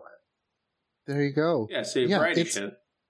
That's exactly what it feels like. And then after this, he did just a ton of awards shows. The 35th Annual Primetime Emmy Awards and most of the ones after that. The 61st Annual Academy Awards and most of the ones after that. Yeah. And the 17th People's Choice Awards and most of the ones... Yeah, like just has been doing this for his whole life. And those shows do not have a narrative. No, they don't, because they're an awards ceremony. Yeah, you're it goes to the clip, right? It's like this thing, just entertainment. Just put exciting things in front of my eyes. And in this case, they just didn't get exciting things. Yeah. And yeah, I think if this had been required to be more tied to like a narrative arc and not just his family waiting, it would have been more compelling. Yeah, you go one way or the other, right? Either you do a narratively driven thing where like this is just a small Star Wars story, or you do a variety show that happens to be set in the Star Wars universe, but it doesn't it's not beholden to some kind of half-assed story. It's just like, oh, here's weird shit from Star Wars, you know? I would love to see, actually, what does a variety show for people who live in the Star Wars galaxy look like? Yeah, I think that would be great. Give me episode 2 space opera. Yeah. Give me stuff like that. I'm into, like, what do people who live in the Star Wars galaxy view as entertainment? We're about to see that if we continue on in the Star Wars special. Sorry, Tim. We're just going to keep detracting from this forever. I did want to say one more thing. Because it's not that great. Well, I did want to say one more thing since we were talking about writers and behind-the-scenes guide. But the director of the Star Wars Holiday Special in 1968 directed the Elvis Comeback Special. Oh, shit. Which is a big deal for Elvis. Oh, yeah. Yeah, that was like what put it back on the map. And he also directed a bunch of other like Christmas on Ice in 1990. And, yeah, he seems like to be the special guy. So anyway, bunch of special guys. Yeah, so Itchy gets done. He seems very satisfied. Take that how you will. Very much. But Mala's not done. Mala's still anxious. Of course. Her husband's not home. So who knows the last time she's going to call the only other person that might know where Han Solo is. I should say that like her communicator, we haven't really talked about it. It's on a bookshelf. Oh, it's like... and she has to like hide. She like hides the communicator by like sliding away parts of the bookshelf. And I love that. Just like I forgot about that. Yeah. Yeah, it has like a it's like I think we had a television set that had sliding panels like this that would like you slide them apart and it would unveil the television behind It's a very, very like mid-century thing, I think. Because my parents still have one exactly like that. Amazing. So, anyway, so they call none other than Princess Leia Organa. Oh, shit. But luckily, so Mala calls her, and 3PO is with her. Which is good, because she's on about 3 liters of Tauntaun tranquilizers during oh my scene. God, it's so funny. Very visibly high out of her mind. Just so medicated. Not even tuned in. To the point where it's like you can't really tell because she's sitting down, and the first thing they have her do is stand up, and it's very clear like she's like, "Oh God, oh boy, okay, we're going up." Oh man, Carrie Fisher, bless her heart, she's clearly just in her own galaxy at this point. She is. Separate from a galaxy far, far away. I mean, Carrie Fisher was always in her own galaxy, but... She was. Yeah. But she's also like... Okay, so I noticed that when we first see her, she's got like a typewriter on one side of her desk. She's working like... She's doing like admin stuff. She's like a secretary at her own palace or something. And she's got a typewriter on one side of her desk, and then in the middle of it, it's almost like it's supposed to be a touch screen, like she's like flipping through things, like thumbing through things on there, but nothing actually moves on it, because they're just clearly like painted on. She's wearing her, like in the Death Star costume. Yes. Mm-hmm. So, because they haven't really invented, at this point, they hadn't really invented any other costumes for Princess Leia. For Princess Leia. She kind of wore or most that, characters. Yeah, she wore that, and then she wore like her end ceremony. Which is basically what Luke basically only has 3 costumes too in the original movie, where he wears like his farm boy, he wears Stormtrooper, and he wears pilot. Stormtrooper, and then pilot, and then he has his metal with a yellow jacket. Mm-hmm. Which I love that yellow jacket. Yeah, it's great. Leia's scene is basically the same as Luke's. Like, the dialogue's basically exactly the same. Oh no, Han's not there. Wait, no Chewbacca? Oh, I'm sure Han will get, And she also charges, the guy, Art Carney's character, Sondan. Oh yeah, Sondan, that's right. Sondan, she asks him to, he's like, you'll take care of them for me, won't you? Which, a lot of pressure. Yeah. Princess. And it's almost like she just goes, because, like, it's not like she can't talk to Mala. Like, 3PO's right there. He speaks Sherwook. I mean, he doesn't speak Sherwook. He understands Sherwook. Don't get me started on how terrible a translator droid 3PO is. 3PO's a bad translator droid. He's a bad protocol droid. He only speaks 6 million forms of communication. He says he's fluent in 6 million forms of communication. He speaks basic all the time. All the time. He barely can speak Ewok. Like, he butchers it. He can't even really speak Huttese. We see him, like, try to, like, Uta. And it's just like, it's very clearly choppy. It's not fluent at all. This is all Anakin's fault. Wait, we have Anakin to blame for this. I love the idea that, like, C-3PO bullshit his way into this job the same way that, like, people IRL do. He lied on his resume. Yeah. I'm fluent in 6 million forms of communication. No, you're not. No, not. You're fluent in 1 at best. I can use Photoshop. Yeah. I know how to work Excel. Yeah. I think that there's probably just a limitation on the, like, shitty microchip that Anakin dug out of the trash on Tatooine. He built him out of a box, like he's like full of malware and stuff. Like... But he can't speak Sith. Established. You're right. He cannot. Well, no, he can. He's not allowed to. He's not allowed to. Yeah. He's like, I won't say that. He has the proper. It's in the language of Mordor, which I shall not utter. I think that's what he said. Yeah. So 3PO and Leia have had no contact with Chewbacca. They do tell Sondan to take care of. She tells Sondan to take care of her. Sondan then asks for one of her famous Wookiee-ookies. Oh. Yep. Which one of Mala's famous Wookiee-ookies. I'm pretty sure it's a euphemism. Yeah. And so then they end the communication.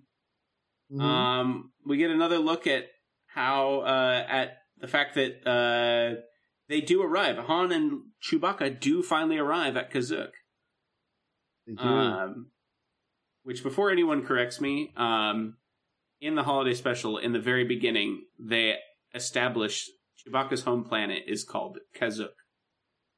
Mm-hmm. So Kashyyyk, otherwise. It's, everywhere else they pronounce it incorrectly. But here it's pronounced Kashyyyk, so. I think they asked 3PO how to pronounce it for this holiday special. Don't trust him. He doesn't know what he's talking about. So Han and Chewie, they arrive at Kashyyyk, and we see the Falcon landing. And then they cut to Chewbacca's family just after they ended their phone call, and there's a knock at the door. And Mala answers excitedly, and Lumpy gets excited too. He comes downstairs because here comes Chewbacca, and it's not Chewbacca. It's Stormtroopers. Imperial Stormtroopers. And this Imperial officer asshole. Yeah. One of the Imperial Stormtroopers is considerably shorter than the other one. Which makes me think... He's in disguise. Yeah. Don't question it. We also have a DJ Death Squad commander guy. It's so weird that these dudes are here. Probably just Why everywhere. are they not... We only have ever seen them in the, Death Star... But we really only see Imperial troops, on the Death Star, and then, one or two scenes. No, on the Star mean, Destroyer. the Death Squad, the DJ Death Squad. Yeah, but my point is, in the first Star Wars, you really only see them only see Imperials in general on the Death Star. Oh, yeah. So there would be no reason for them. We see Imperial officers in multiple places. We see them, we see them aboard the Tantive 4. We see them on Tatooine. We don't see officers on Tatooine. Okay, you're right. We only see Stormtroopers on Tatooine. So my point is if you only have the one... I'm asking why the Death Squad commander's here. Well, I'm just saying, if you only have the one movie to look at, for all you know, all of these guys can go anywhere. Do anything. They're just all multi-purpose. And it's not until... because the Rebel Vanguards have similar helmets, so it could just be a style thing, you know? So, yeah, I think it's fair if you only have the one movie. Controversial. Adversarial. I think if you only have the one movie, you don't know. Yeah, that's true. You're right. We don't know what these guys actually do. So, luckily, that when the Stormtroopers come, or the Imperial come here for an inspection, we have Sondan here, and Sondan is good at always selling. He is ABC. He's always be closing. He's Alec Baldwin. Yeah. He does a great job. He tries to sell, well, first of all, he mentions some Sondan lore. That his brother's boy is an Imperial service. So his nephew, works for the Empire, which I think is... Possibly. I mean, it could just be another fabrication, but yeah. He hasn't lied at all, has he? I think he... He has, told Mala that he's sending a carpet to her when he's not. Well, in a manner of speaking, from a certain point of view. From a racist point of view, yes. Chewbacca is a carpet. From a certain point of view, yes, he is sending. That was also traveled. It was made by hand, solo. He then tries to sell another device that's made for all entertainment. All entertainment. And he tries to sell it to the DJ Death Squad commander. I don't know why in the middle of this. A briefcase at first? Yeah. Because when they're looking through the apartment and he finds this. This, I believe, was the gift he gave to Mala. That's so funny. This is the thing that he gave to Mala that he made Mala kiss him for. Yeah. For this? Yeah. This. I mean, it's basically a TV. Basically gave her a full TV. Basically. TV in a briefcase. That only plays MTV. Yeah, basically. So he turns it on and it's like a diorama hologram projector. Yeah. And the Imperial, to his credit, sits through an entire performance of Jefferson Starship. Yeah. He watches the whole thing. Yeah. We get the first example of a lightsaber microphone.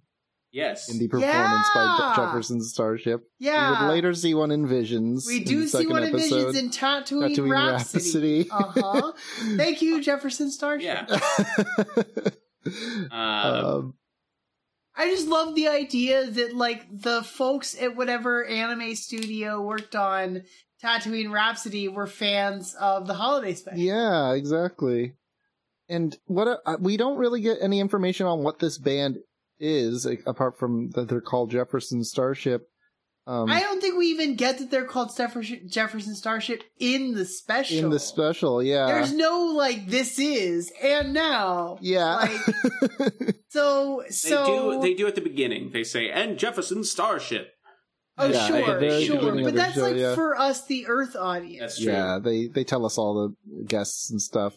I think that, because we don't know what the musical genres are in this universe, except that jazz is jizz. It's a whole I think separate that their thing. genre would jazz. definitely be Rick and Rill. Rick and Rill. I like it. Star Wars. I'm glad you didn't say it was something else more gross. Fallen Order has music in the opening sequence on Braca. There's tons of diegetic music. There's tons of diegetic music, but like there's a very particular. There is like a Norwegian metal band that is playing on the headphones that Count Kestis has. Yeah. Well, while he's like working on the ships, cutting the wings off. There's DJ Rex at that is true. At the cantina in Galaxy's Edge. That is true. You're not wrong. DJ Rex, future guest of the show, Brian Green's canonical son. If people have listened to other franchise, Theme Park This. If people listen to Theme Park This, Brian has talked about Rex a lot. Yeah, Rex is great. I love Rex. Rex is awesome. But yeah, so Rex is the cantina guy. There. Yeah, he's a little robot. He used to be the pilot of Star Tours. If you would like, and he's still effective in the Star Tours line. If you walk by. But if you'd like, on Spotify, you can listen to the entire diegetic Star Wars music that's from the cantina and just around the. Tim, didn't you tell me you were putting together a Spotify? Oh yeah, it's already on there. Yeah, I have one. Okay, you should share it to me so that I can link it to people. You can I'll share it. Send me that link, please. There's Jabba Flow. There's Jabba Flow. Chicken in the great. Pot. But there's also the Imperial March plays in solo. Chicken in the Pot is the best one. Yeah, Imperial March is on there. Imperial March. Yeah, we now know that that's propaganda music. Yeah. It is propaganda music, which I kind of love. Different key, I love that. Yeah. In a different key, it's propaganda. It doesn't music. matter. Yeah, it sounds bombastic. It's propaganda. But Chicken in the Pot is probably one of the best like freestanding, by its own merits, good song. So we watched this whole rock. This is my least favorite musical number. Is it? Yeah. Do we want to talk about Jefferson Airplane? Yeah, we can talk about Jefferson Airplane or Starship, whatever you want to call them. Yeah, they were a band that did it. Okay, I don't have anything up right now. This is from me Googling 2 weeks ago. They were a band that had performed together for years, and they broke up, and then they reunited for this. Renamed themselves Starship because it's Star Wars, and then continued to perform for years. Under that new name. Under the new name. Yeah. Which is delightful to me. Like, good for them for banking on the success of the Star Wars holiday special, I guess. And good for the holiday special for breathing life into this defunct band. Never say the Star Wars holiday special didn't give us anything. It gave us the band that performed Tim's least favorite number from the holiday special. Well, you know what? Good for them. Yeah. They got the band back together. That's the thing. Imagine, okay, you're a member of a band that used to perform together that had, like, I don't know how much success Jefferson Airplane had, actually. I don't know. But they broke up. And then they got a call that was like, hey, do you want to be on the Star Wars holiday special, the biggest movie that came out last year? You'll be performing for Chewbacca's family. And you're like, you know what? I hate to break this to us, but I'm going through the Wikipedia, and it does not appear that this is true. In 1974, they had toured as Jefferson Starship before. Oh, interesting. Why? It's interesting they changed their name. Like, I thought that they changed their name for this. That's interesting. And they did perform the Light the Sky on Fire is the name of the song. Specifically for the Star Wars Holiday Special. It was released as like an EP. This one felt like the most explicitly like sci-fi sort of song. Yeah. I think that this song feels like it could be written in that galaxy far, far away, you know? Yeah. But I also agree that it sounds like most hard rock songs from the 70s. that era. Yeah. And it's like it's borderline psychedelic rock. Yeah, and the fact that you can't really see the band very well because it's all in like weird low lighting with like some neon stuff.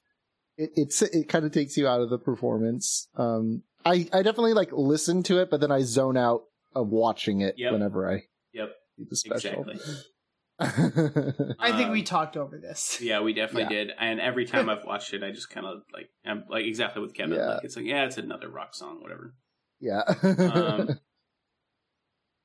So the DJ Death Squad commander is unimpressed by that performance. Watches the whole thing though. He's like, "Oh, I'll humor you." But then his Imperial commander is like, "Come on, we need to keep searching the house." So they keep searching the house.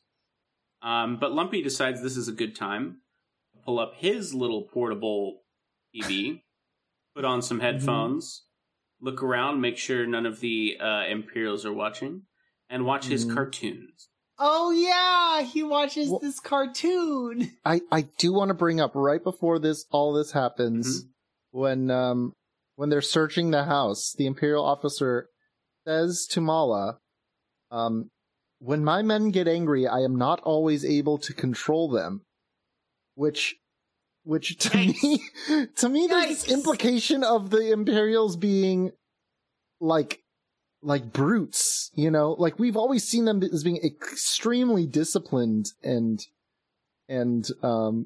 you know, like always falling into line and stuff. And for this officer to say like, I have no control over my troops, they'll just get mad at you.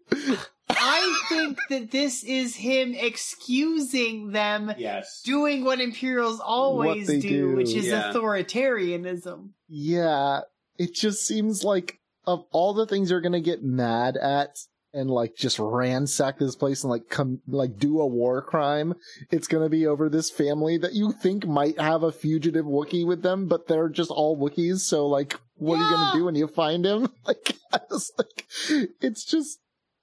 it just strikes me as a weird. I think that he's just a bad officer. Like he's just telling her, "Hey, look, I have no control over these guys. They're really scary. Please, I really need this job to go well. Please comply. Vader will choke me if I don't get this right."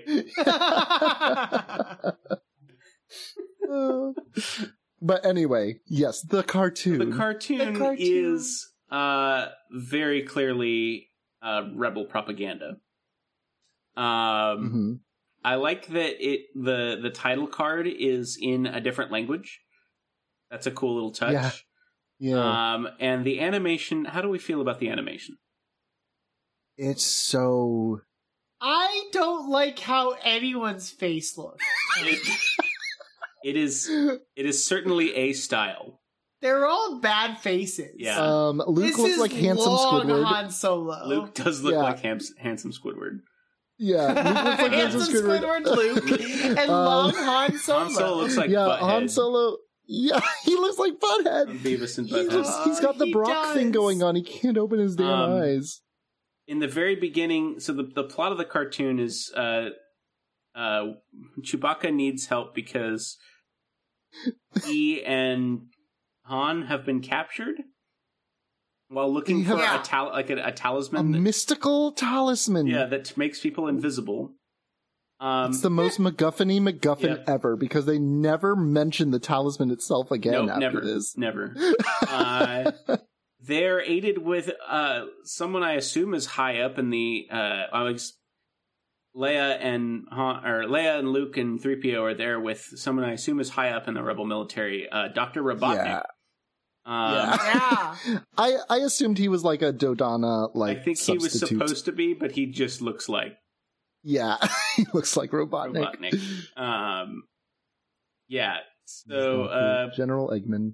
Literally. General Eggman. So Luke goes to rescue them. He takes 3PO and R2. And he is in a Y-Wing. Yeah, he's in a Y-Wing. Which we've never seen him fly really anything other than an X-Wing. Yeah. Mm-hmm. I really like Luke flying a Y-Wing. And he's apparently pretty good at it because he skips it across the tomato soup planet. He does. Yeah. It's really confusing. Like the We're editing supposed to of this believe that cartoon Luke is a really great weird. pilot of anything he gets Yeah. into. But he's following. You know what's weird is like I believe he's following the Falcon, right? Yeah. Yeah, Yeah. because they keep cutting to him talking and then cutting to exteriors of the Falcon, but then cutting to him in It's very confusing. Yeah, I was like, is he in the Falcon? And then it took until he's actually like skipping across the water in the Y-Wing. That's when I was like, oh, this is the one that they're piloting. Han is in the Falcon, and then what we'll get to. Yeah. So he crash lands because Luke is terrible at landing. Yeah. We see him. I was about to say, it's weird because like this just puts Luke into a different ship, and we're supposed to assume that he knows what he's doing or knows how to pilot this different ship. But like, if you shove Anakin into any ship and let him fly it, I am more likely to believe that he'll be able to do this than I am for Luke. Oh, you don't believe? And I don't know why that is. He's the best bush pilot in the galaxy. Yeah, I guess Luke that was is the special best. edition. So back then, this. But we got to see, we got to see Anakin pilot a lot, and so I'm much more likely to believe that Anakin can pilot shit. He flies both a pod racer and an actual Naboo starship when he's like Luke. 9 years old. He acts very confused by the Naboo starfighter at first, and then he's like, "Oh But no, he actually, figures it's it just like out, pod and race." then he also destroys the droid control ship. But Luke used to bullseye womp rats in his T-16 back home. Yeah, but I think seeing it is better than saying it. I think, for sure. I think he flies pretty well. He lands terribly. He does. He's a terrible lander. Bad at landing. True. The only time we see him land like successfully was when Vader literally had to give them permission, allow him to land. He specifically says, he wasn't allow even him to land. piloting at the time, right? No, he was. When they got tractor beamed. No, I'm thinking of he allows him to land at Cloud City. Yeah. Oh, he does. Okay, sorry. I thought you were going to go to the Return of the Jedi thing when. Yeah, no, he is. Yeah, so yes, he does get to land there, Gary. One time we see him land nicely once. And then he crashes sometime between Return of the Jedi and Episode 8. He crashes into Dagobah. Yeah, into Dagobah. Of course. He crashes the snow speeder on Hoth. Yep. I mean, theoretically, he must land back on Yavin, at the Yavin base. That's after true. blowing up the Death Star. Yeah, he has to. He can't even have droid support there because R2 got fried. R2 got, messed up. This is the Welcome to New Republic Archives, where we discuss how terrible Luke Skywalker is at everything. He's just bad at things. It's okay. Okay, so back to the soup planet, the tomato soup planet. He crashes into the tomato soup planet. I feel like we could do a whole episode on just this, 12 minutes. This is the only thing they released on Disney Plus. Those cowards. Yeah, so they released this whole cartoon on Disney Plus if you'd like to watch it. I do not even remember what it's called. But it's on there. It's in the Disney Legacy stuff. Yeah. So you can watch this easily on Disney Plus if you'd like. But like I said, the whole holiday special's on YouTube. So it's to the point where when I was first learning about the holiday special, I thought it was all a cartoon because this was all that was readily available at that time. Was the cartoon, and then I was like, "Wait, what's this about Chewie?" You know? Yeah. Everyone does reprise their voices, which is good. Yeah. So Luke crashes his Y-wing, and I think it's cool. A little cockpit part comes apart, like the little cockpit part comes off of the Y part. And he's sitting there trying to get to the Falcon to rescue Han. And he sees a dinosaur. And the dinosaur is going to eat him. Yep. Until the dinosaur is shot. Yeah. By none other than Boba Fett himself. Y'all want to know what this is called on Disney Plus? What is it called? The Story of the Faithful Wookiee. Oh. I guess that, I mean... What? Sure. What? No. That's ridiculous. Yeah. It is a story that includes a faithful Wookiee. Guess so. Vintage Star Wars. Yeah. Boba Fett is riding a different dinosaur. He's using the gun that the Mandalorian uses. Yeah. Which I love the Mandalorian for. So great. I do love the Mandalorian for using the same gun. Same gun. And he's like, "Hey, we're gonna go help. We're gonna go find your friends because that's what I'm looking for as well." Yeah. Yep. And then they go, and Chewbacca is using the talisman. Yeah, we do see the talisman again, the MacGuffin. Did we, by the way, mention that this was Boba's first appearance ever? It is technically his first appearance that you could ever see Boba Fett. Doesn't have the same coloration that he'll have he's a little bluer, like a little more cobalt than green. Yeah, it's more like what if we, white and gray. What if we go in like Boba's in Book of Boba Fett, we see his he's got an old armor that's like these colors. Flashback young Boba in like proto armor. Or he's like, oh, I've got a bunch of these armors now. Yeah.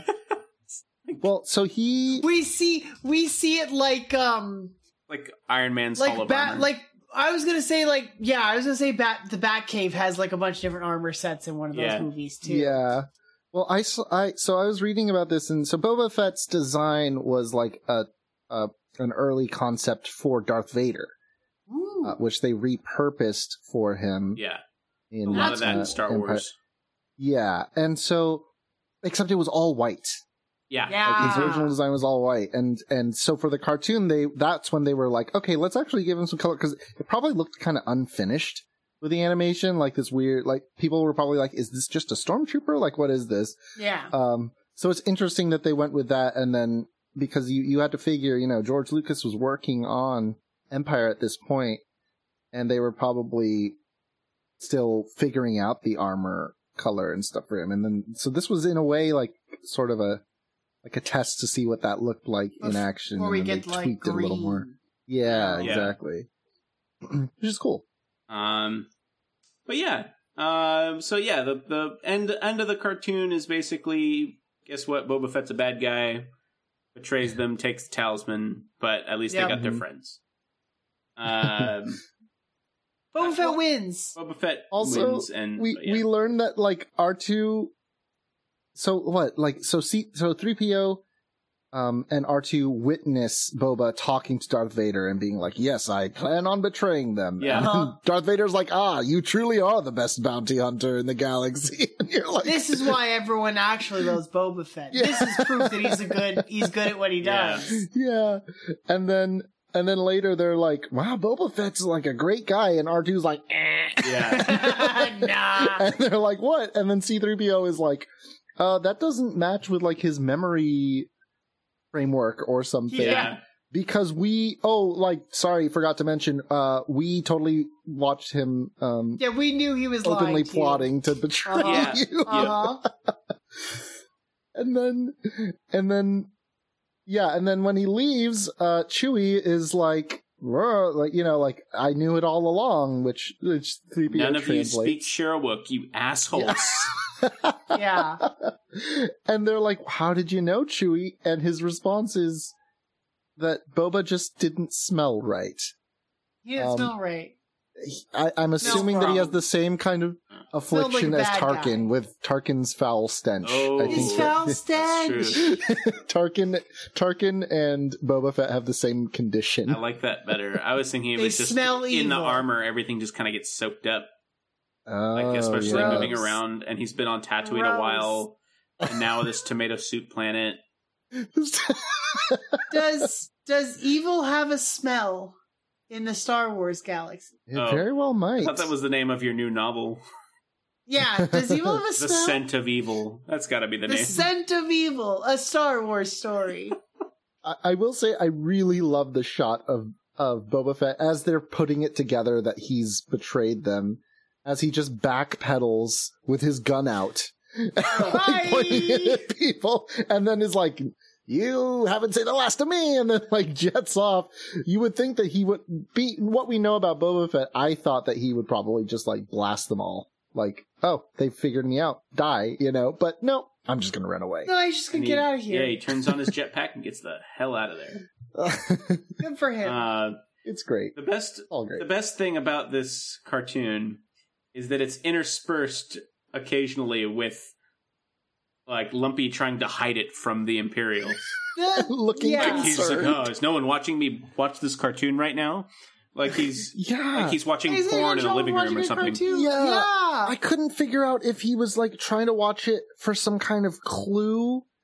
Like, how do I get out of this situation? This show. Well, the thing is, like, the stormtroopers are there to find Chewbacca, right?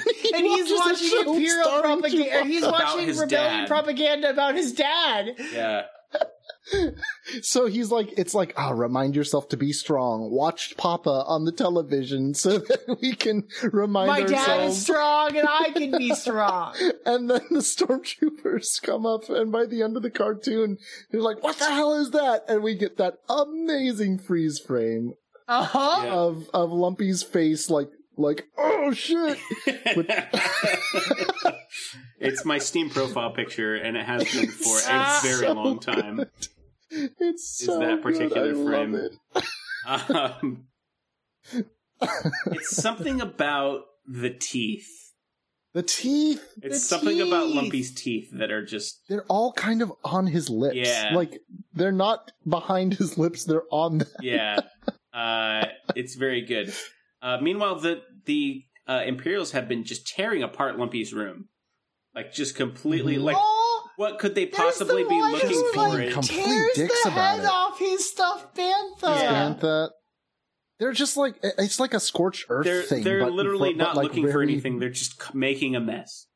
Yeah, they're like, hey, really wreck the shit out of this Han Solo's not hiding inside that stuffed bantha. Yeah. I'm sorry. He's not going to come out of there. Yeah, there's not a lot of hiding spaces in their house. It is kind of cool because, like, the prop department had to, like, make a bunch of Star Wars props just to get completely, like, thrown across the... Except that sometimes they'll just have a box where it's like, that's from Home Depot. Like, it's just clearly a plastic box. Like, it probably still has the label on the bottom and everything. Yeah. But yeah, so he gets caught watching it. He gets his little TV thing destroyed. Yeah. Aww. And the bantha his destroyed. Room just kicked to shit. Well, no, the TV thing's fine, right? Does it get destroyed? No, he slams it on the ground. Oh. Yeah. Not very sturdy. Those aren't quality Kashyyyk parts then. Probably made in Corellia on some sort of factory line. Yeah. Like crap. But yeah, so they go through and they don't find anything. So they're like, well, I guess we better leave. Which, of course, as Lumpy's cleaning up, he's like, well, I guess I can watch one more show. On a different... So I feel like if you're doing a Star Wars Holiday Special drinking game, the amount of different things that they watch things on. They don't ever watch anything on the same thing. Like, there's not like a family TV that everyone just turns on and watches stuff on the family TV. There's the TV thing in the kitchen that Mala watches the thing on. Yeah. There's like the holographic table. There's the the new screen that Sandan gave Mala. That's like and then there's the VR, and then there's the like Lumpy's little portable screen that he watches the cartoon on. And this is a new screen. This is a completely different screen that Lumpy just turns on, and I do not know what this Harvey Korman sketch is. It is. It's the instructions for his communicator. He is trying to figure out how to use this thing to what is it? To mimic the officers' orders. Yeah. To get them to leave. Okay. But this informational video could not be more useless to the user. It's so useless. How long is this video? It's not long. It's 2 minutes? It's a bunch of physical comedy by Harvey Korman, who is an android, that is breaking down? It's only about 4 minutes long. 4 minutes. It feels like an era. Yeah. It's so long. But yeah, and Harvey Korman does a bunch of like, oh, I'm a robot, jokes. Yeah. And when they can't quite do that joke, to try to emphasize that, they'll do a lot of weird editing things where they'll just like loop him doing something a few times. It's like it's really so bad. And however, I believe it is the first like actual android. Yeah. And the only that I can think of. Do we have any Star Wars droids that look like passable for humans? Passable androids. Can't think of any. Like we have they're always very clearly droids when you look at them. Yeah. We figured out while watching Lobot is a cyborg. He is a cyborg, right? Not an android. Yeah. We see in Clone Wars there's a I don't remember Greedo's species right now. Rodians. A Rodian that also has that device who like didn't used to, but has acquired it previous to the series, so it's like established that this is like an attachment that's given. It's like a prosthetic sort of thing, yeah. Okay. Yeah, I think he might be the only android, at least in the movies. You know, Clone Wars spans so much that I wouldn't be surprised if there was. Trying really hard to think of if I can remember any like. I don't think there are. I think it's probably a very distinct decision not to do that. Yeah. So yeah. So less said about that weird sketch, the better. I think. Yeah, it's very bad. Apologies if that's your favorite part of the holiday special. I forgot all about it until you brought it up before we started. So we fade out. And we come back because there's like literally even like in the special, they're like, we have no idea what to do after this. Yeah. We come back and the Imperials are all still there. And they're like, oh, we have to watch this mandatory broadcast of Tatooine that the Imperial Council decided everybody watch to see how poor the Outer Rim is. Like literally, it's like. And they say like we will proceed without any further comment on the lack of moral quality of this scene, where it's just like, look at these fucking savages. That's literally why they decided to broadcast this. So we go to the same cantina that was in Mos Eisley. But with a golden girl at the bar. Yeah, B. Arthur plays Ackmena, who is the bartender. This is, I have to say, probably my favorite part of the holiday special. It's good. This whole bit. Give me Star Wars cheers. Yes. She crushes it. She just owns the scene. She feels completely like she belongs in this space. It feels very lived in. Even though the humor is pretty dated, it still gets a laugh out of me. Particularly with the creepy volcano head guy. Yeah. Also Harvey Korman again. Yeah. Who has a crush on this bartender and thinks that she is also reciprocating that interest because she told him to come back soon or something. Yeah, he's doing the creepy thing where like the customer service worker is nice to you because that's their job. Yeah. And so then you think that means he thinks it means something. Yeah. That's what he's doing. Yeah. He's very much a creep. He even grabs her from behind to tell her that like he feels something more for her. Yeah. That's bad. But she takes it all in stride. She does. She's a professional. And I thought when he did that, because he doesn't order one of those, which is the same thing that Luke orders when he comes into one of those. Yeah. He's like, and he does the same thing. He reaches over the bar and grabs Wooher, the bartender, by the shirt. Mm-hmm. At that point, like he grabs him. Like imagine if you're at a bar and you did that. You just grab the bartender. I would never. and just pointed at the beer. Can I get one of those? One of those. Like Luke is an absolute savage. Anyway, if it was a place I had been before and the bartender knew me, I might. Yeah, if I was friends with the bartender, but yeah, I mean, it's this guy thinks he's friends. It's established that it's Luke's first time in the bar at that time. Yeah, and he just grabs the bartender. Mm-hmm. Anyway, he'll be dead if he's not careful. He'll be dead. We get a giant rat. We get an ROUS. We get an ROUS. Rodent of unusual size. It's great. I love him. It's just in the corner. Funny. It's in a corner seat in the cantina. Yep. I love when Star Wars is just like, you know what, screw it, and just uses like either weirdly sized animals or just animals. Yeah. Like snakes. I mean, that was the cantina, because the cantina was literally just, what kind of masks you got? Just get them in here. Like, for a lot of them. There was like in the original, they've replaced him, I believe, in the special edition, but it was just a wolf guy. There was just a wolf man. No, well, see, the fun thing about the Wolfman is even though they replaced him in the special edition, he's in Last Jedi. He's in Last Jedi. He's in Rebels several times. Yeah. But Rebels uses less of that. No, he's not a Bothan. No, they're like a different species. Interesting. It's just a Wolfman. He's literally just, yeah. Yeah, like I think Rise of Skywalker has a literal chimpanzee scientist. Yep. That's dope. I love that. Yeah.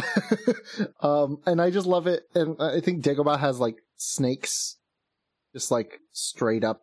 Oh, snakes. the wolf. Yeah. Snakes. I was thinking about this. Yeah. There's definitely straight up snakes they're because like pythons, and they're like boring pythons. Clone Wars, he's on the trash planet that they find Spider Maul on. Yes. There's just a snake there. There's a snake. I love it when Star Wars the Wolfman species also shows up in the 2D Clone Wars show, and they're called Shistavenen. The hell? More interesting, in my opinion, is that the specific Wolfman in the cantina is known as Lak Sivrak. Oh.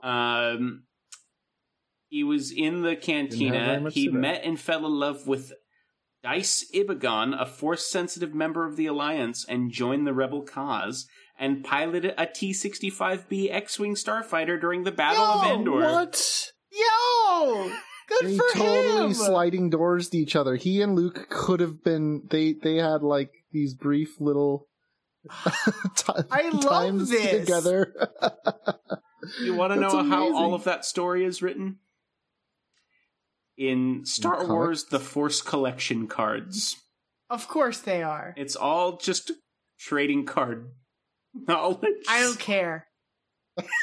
I don't care. I love that the Star Wars canon, again in quotes, I love that Star Wars mythology can come from a bunch of different sources, like trading cards and the RPG books and any other thing where people were like, we just want to make Star Wars content and there isn't lore, so we're just gonna bullshit our way through this. Yeah. Here's a Star Wars story on popsicle sticks. Yeah. I have been handed an update.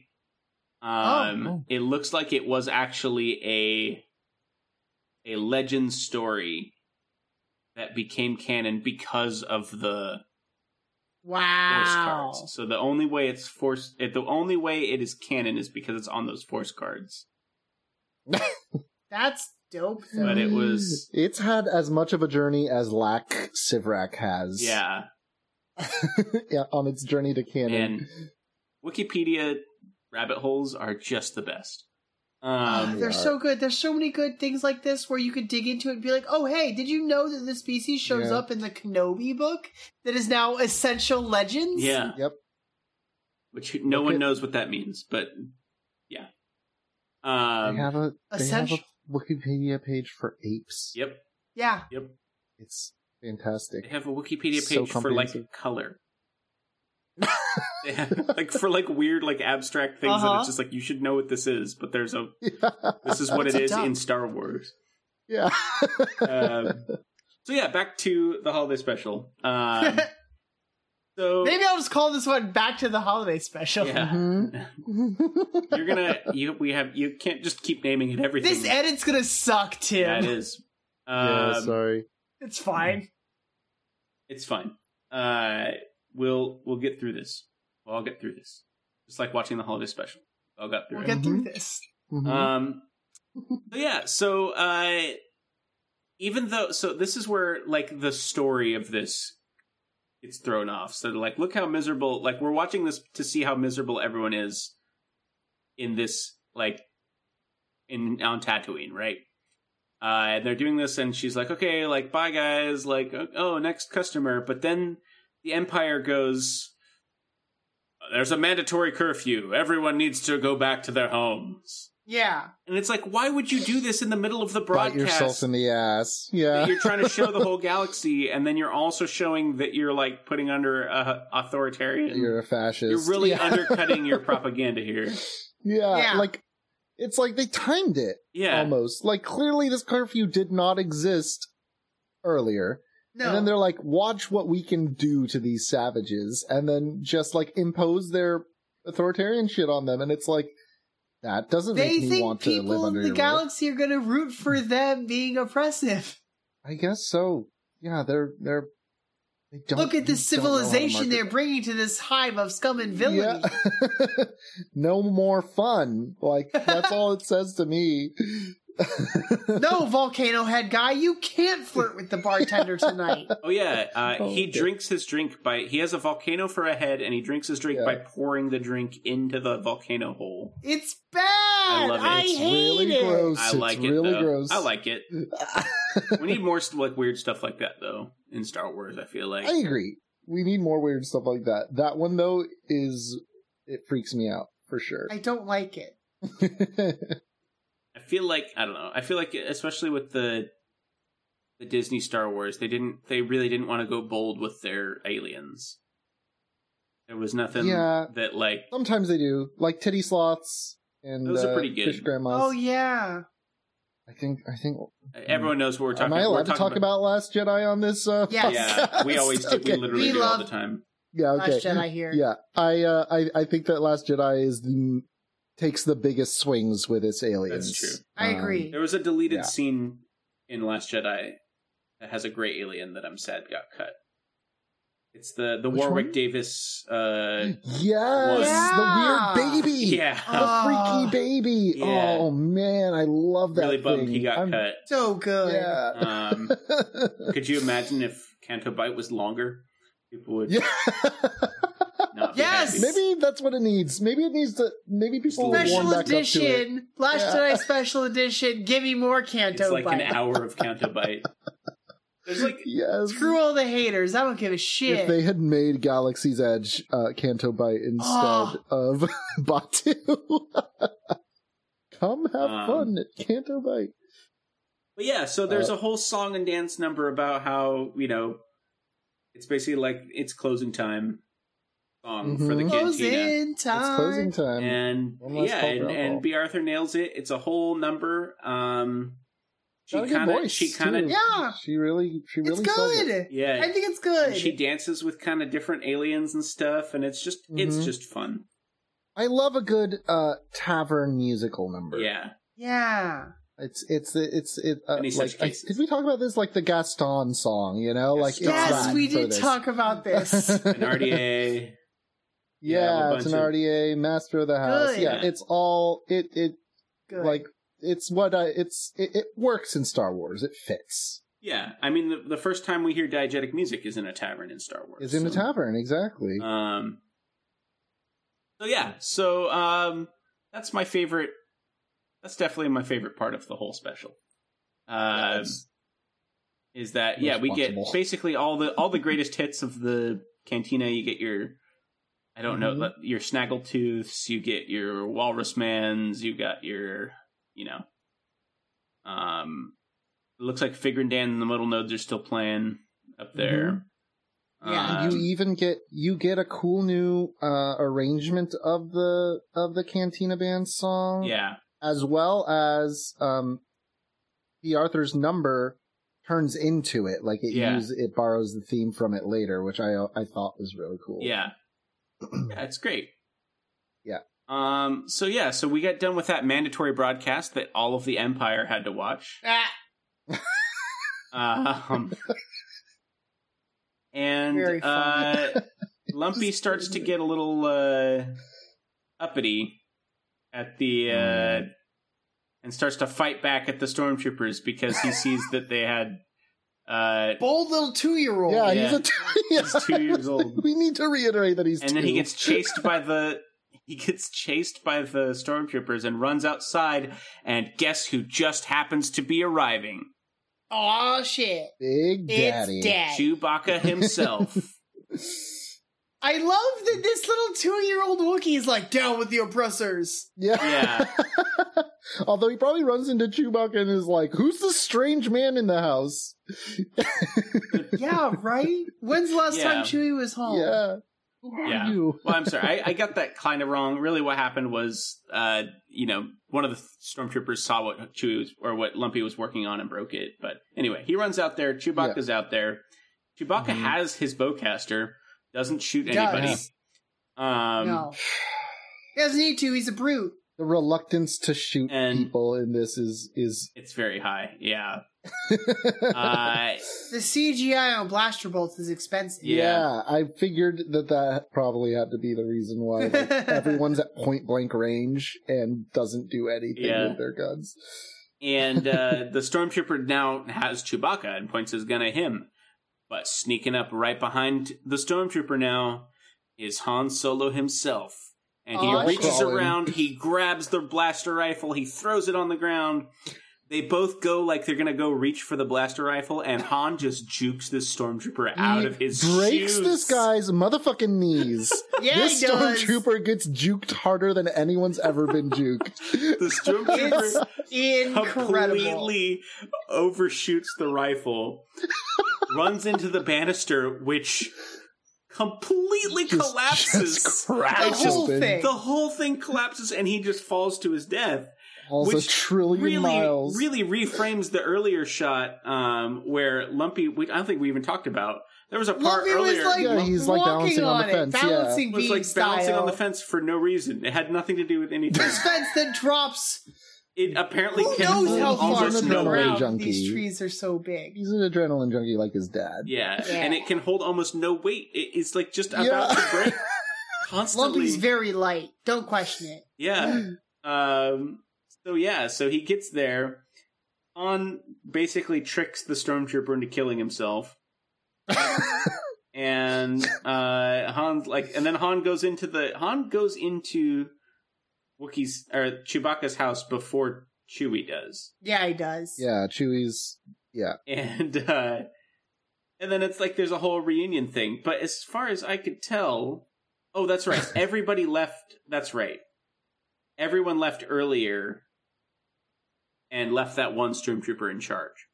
Yes, the officers are like because Lumpy is able to use his communicator to trick them into leaving, and then they're like, "All right, we'll leave right away, but we're leaving one guy behind." Even though he watched that really shitty video, it worked. Yeah. And so they were not ordered to leave one guy behind, and we don't really know how that guy's going to get back home. No. Yeah. Well, we know how. We know he's gonna. We know he's gonna plummet to his death. But yeah, so that's why there's only one stormtrooper there for them to deal oust. with. Yeah. Yeah. So basically, yeah. So the stormtrooper dies. Trader Sondan is there, and he covers for them. He's like, "Yeah, there were 3 troopers here, and one stormtrooper stayed behind. But as soon as the others left, he packed a bunch of food from here, and he went off on his own. You robbed me blind." Yeah, And he left. Yeah. Which is just the best. This guy was just waiting for this opportunity to desert Yep. the Empire. He's like, I'll steal the Wookiees' food and leave. Which the officer does. The officer does exactly no investigation into the story. Nope. He's like, Trader Sondan is apparently a very reputable member of the Empire. yeah. Or there's just been like a rash of desertions after the Death Star blew up. That seems like people are like, we had like this giant space station and we lost against these rebels? Hell no, I'm not going to stick around. Yeah. Also, Wookiee food is just really good. Yeah. Like, have you ever had Bantha Surprise? He robbed me of my Wookiees. Yeah. The officer's like, so the officer's like, yeah, I get it. The food's super good. Yeah. I'd probably peace out too. Yeah. So then we get to the Life Day ceremony. Wait, Yeah. I missed something?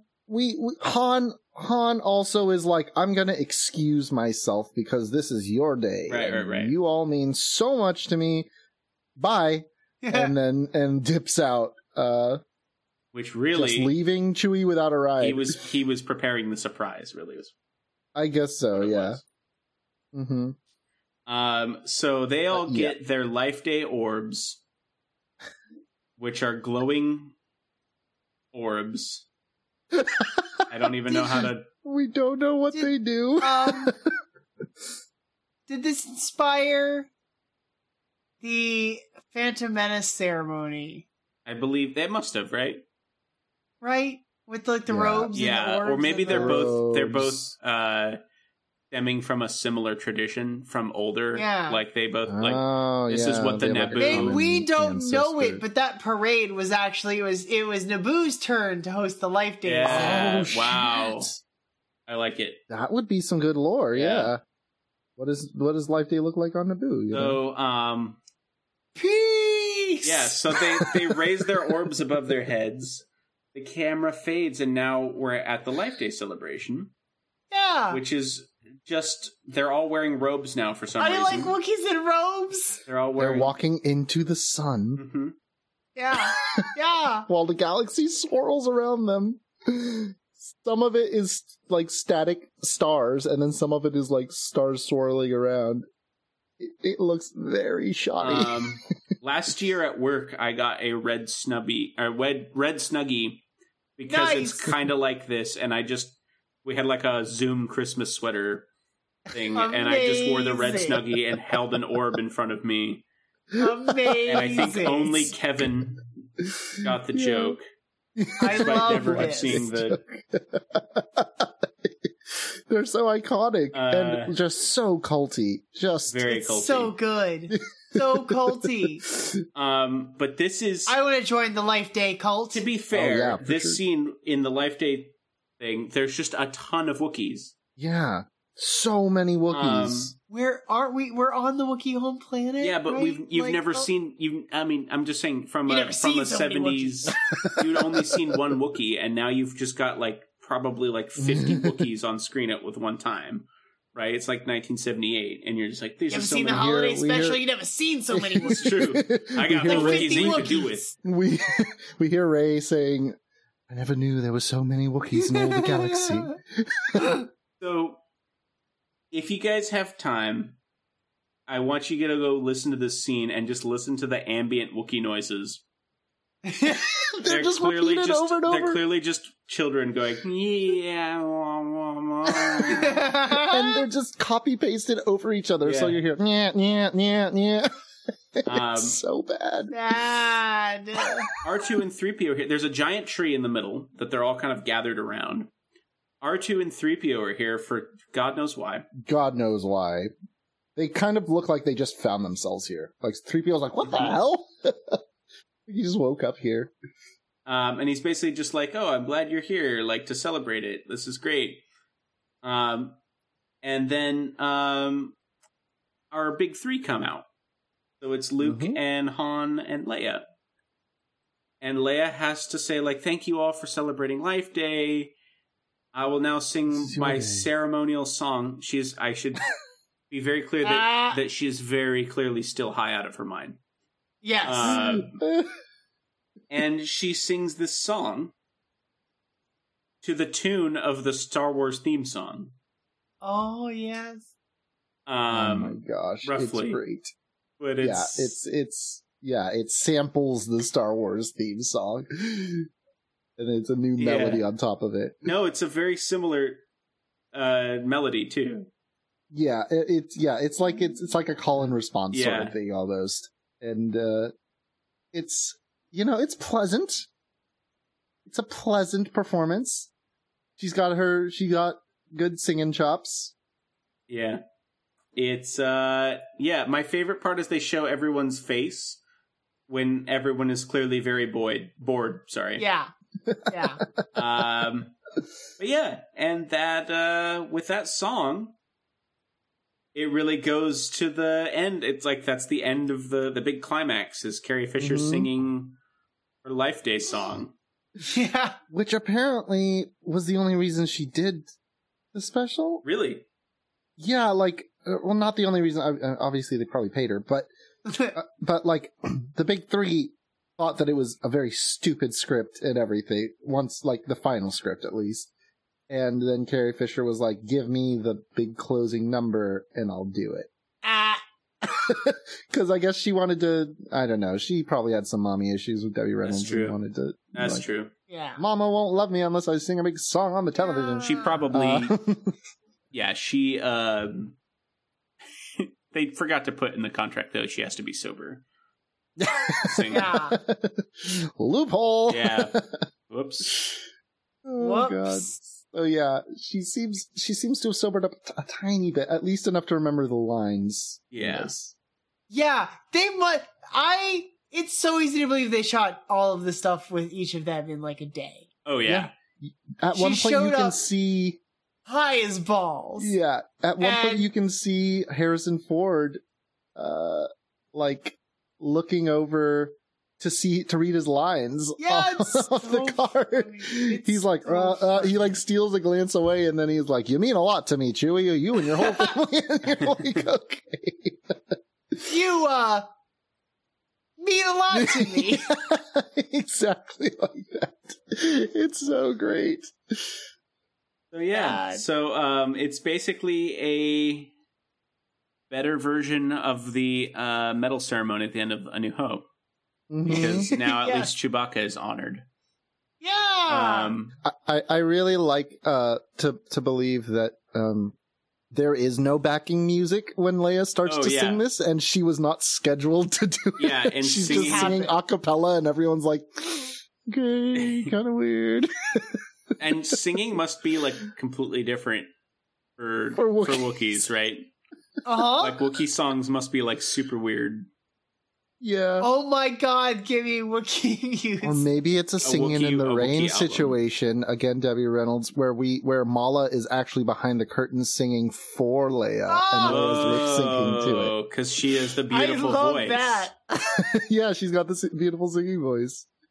I love that. Like they're all kind of like, oh man, she could like. They're all like, we don't want to say anything, but she kind of sucks. This is kind of bad. Yeah. All the Wookiees are like a Moira Rose situation. Luke is back in his farm outfit, which I think is very funny. Yeah. Like he's like, what? Yeah. I got a style. Yeah. This is what I wear. This is what I brought with me, okay? What am I, a billionaire? I'm wearing my farming clothes. I wear my piloting fatigues, or I wear my farm clothes.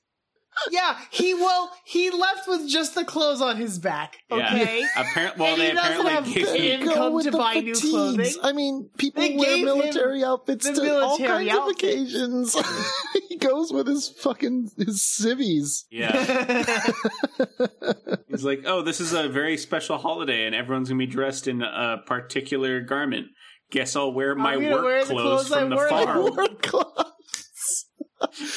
Luke, gotta say, this is just tacky. Yeah. It's tacky. I'm sorry. I mean, Han's tacky, but I mean, Han's Han. So he's roguish. Yeah. He's Han. At least he's got a vest. I mean, Yeah, he's got true. 2/3 of a suit. His everyday vest. Yeah. Like, you think man. Chewbacca would have been like, so Han, everyone kind of wears robes. You should wear your Sunday Everyone clothes. wears robes to these. Yeah, I'm not gonna do that, Chewie. All we got in the Falcon is capes for some reason. So You want me to wear a cape over my head? Ridiculous. I have a bunch of capes. That's all that's in there. I never got rid of them. Oh my god, we need more of those capes. We do. Yeah. I want like a series of shorts with different people flying the Falcon, but all of them have a different one of Lando's capes. Yeah. Rey's definitely gonna like stumble upon it at some point, right? Yo, Yeah. I want Rey in this? one of those capes. Yeah. Please. She's like, what could it mean? Like, it's got to be some kind of mystery. It's Why like, are no, these they're here? just Landos. So yeah, that's the Jedi aesthetic. that's the holiday special, guys. Well, they eat. They also eat dinner. They say grace. Do they? Yeah. Did I completely miss them saying grace? We Yeah, did they're all sitting around a table with like some Wookiee porridge. Oh, that's bowls in front after of like them.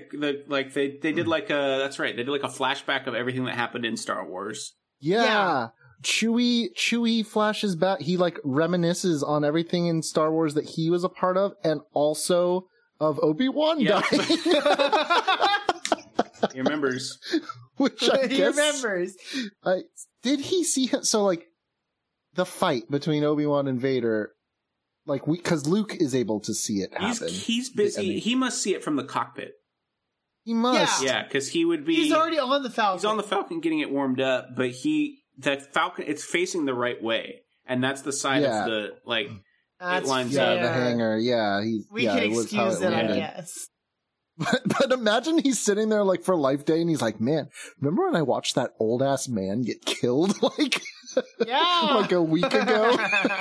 Make it kind of puts a damper on Life Day when I think about that. I was gonna explain it No one- away, but they never met. He met Yoda, not No, he meets Obi-Wan. like but like In fact, he's the first one they that never meets met, Obi-Wan like, besides Luke. they don't you have mean a in the history. prequels? Oh, They yeah. don't have a in the history prequels. in the way that Oh, he and no. Yoda does. Nah. Right. But he knows the value of Jedi Knights. Like, he's been around Jedi Knights. Mhm. Yeah. Yeah, like Chewie. If Chewie had seen Luke and Yoda together, he would have put it 2 and 2 together. Like, oh, hey, I know that guy. But seeing Obi-Wan, he's like, I don't know. I've met another Jedi I before, guess. but he's just a Jedi as far as I'm concerned. It is weird that, like, you'd think that going back in Return of the Jedi, like, Chewbacca would have said something like, "Oh, you're gonna go see Yoda again? Tell him I miss him. It's been a long time." Aw. Because So sad. bye, Chewbacca. Miss you, I will. Oh my God! Wait, Oh, no. I would love Luke being like, "Yeah, I've been training with the Jedi Master Yoda," and Chewbacca's like, "Oh, I know Yoda." Yeah, that's what I What? was saying. That's what I meant. It's like, oh, you're gonna go see Yoda again. Cool. Let me. But I would love just like the discovery, like that. Oh yeah. Oh my God, you know him? I know him. He's like, oh, I keep going to see this Jedi Master, and Chewie's like, yeah, whatever, and then he names him once, you know. Yeah. like- yeah, it comes up. What if Yoda shows up as a Force ghost to Chewie every once in a while? Yo, can, Chewie's just okay, surrounded by 2 Force questions. Can non-Force users see Force ghosts? I don't know. Could Chewie have the Force? If non-Force users can see Force ghosts, then a lot of Ewoks probably just started their own new religion Yeah. when they Yes. have Very that party true. and just see these 3 guys in the sky. And they're like, what the hell? Yeah. Yeah, that, I do want Chewie and Yoda Force Ghost. yeah. I think that would be really cute. Me too. They're just buddies. So, They're just buddies. So real quick, we were talking about this while we were watching it, and I want to get to it because I don't want to leave it out. Yeah. Okay. We're going to make basically the exact same type of holiday special right now. Okay. And we're gonna We talked about them, Jon Favreau wanting to do... Right, but no, I'm talking about, like, we're going to make the same... I want it to be a similar quality. Okay. Updated for today's standards. And I would say, who do you cast? I had my thoughts that I think we went over. Yeah, we went over, Does and I'm it trying take to remember. place... So, Are we doing, like, sequel trilogy we're gonna get... Yeah, so we'd still get Bray and Finn and Oscar Isaac Poe. and yeah. Okay, let's go part by part. So, instead of Art Carney as Sondam, we are going to get. Who do you guys think? We were talking about someone from TV, right? It's got to be a TV actor. Is this story Yeah. still about Chewbacca not getting home in time for Life Day, but this time it's like Ray piloting? Yeah, essentially Ray everything else piloting, is the same. Yeah. Okay, Yeah. great. Because I can see, like Bill Murray in that That kind would of be role. good. He's a little too A-list, though. He is a little A-list, yeah. Who's that one? God, what's his name? We came up with He's a good in- one when we were talking, though, I feel like. I was really happy with everyone we came up with. Was this the Alan Tudyk? Alan Tudyk. Bitch? I feel like would be good Oh, for yeah. him. That's right. We said Alan Tudyk. Because it would I be am good I'm because down he's for this. very Disney involved now, too. Yeah. He's already a Star Wars character. He is already a Star Wars Yeah. character, but that's fine. Yeah. I was trying to think of someone. Who's that guy? God, he's in like everything.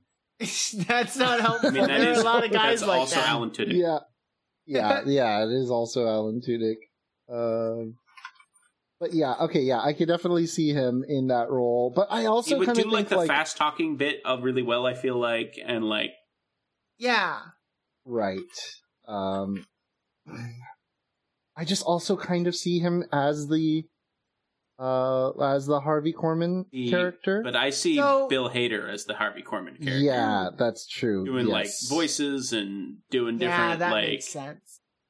and someone who's got variety show type, with SNL.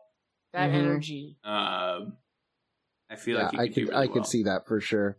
Another person I was thinking of for Sondam is Stephen Root. That's who I was trying to think of. Ooh. Oh yeah, He's he'd be the- good. Yeah, I can definitely see him in that role.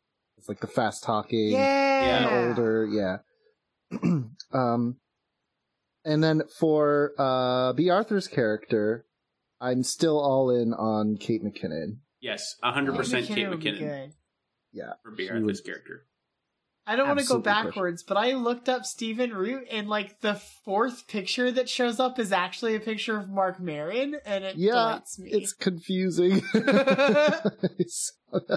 Mark Maron. Oh man, I wonder if he would even sign up for something like this. No, It seems so kinda- mainstream for him.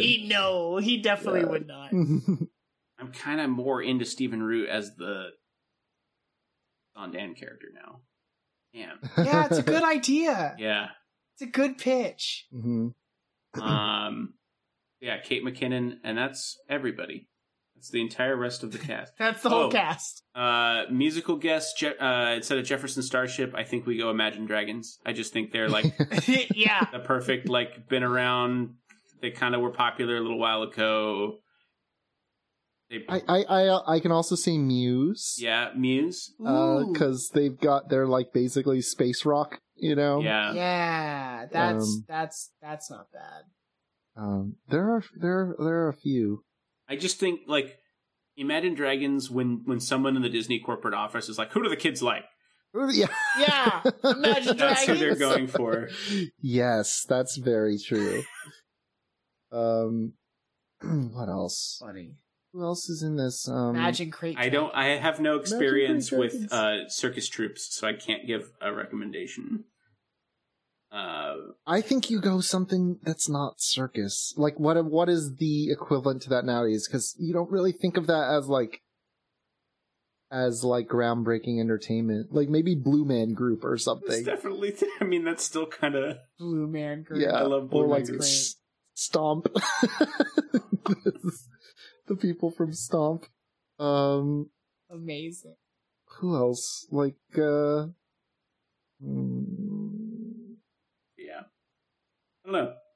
What do you guys I don't think, either. listeners? Jabberwockies. You can give us. Yeah, You let can us give us. know. Who would you Yeah. cast in the holiday special? If you were making it now, but you wanted it to stay the same quality. That's the key. Yeah. That's the key to the fun. Like you don't want it to like.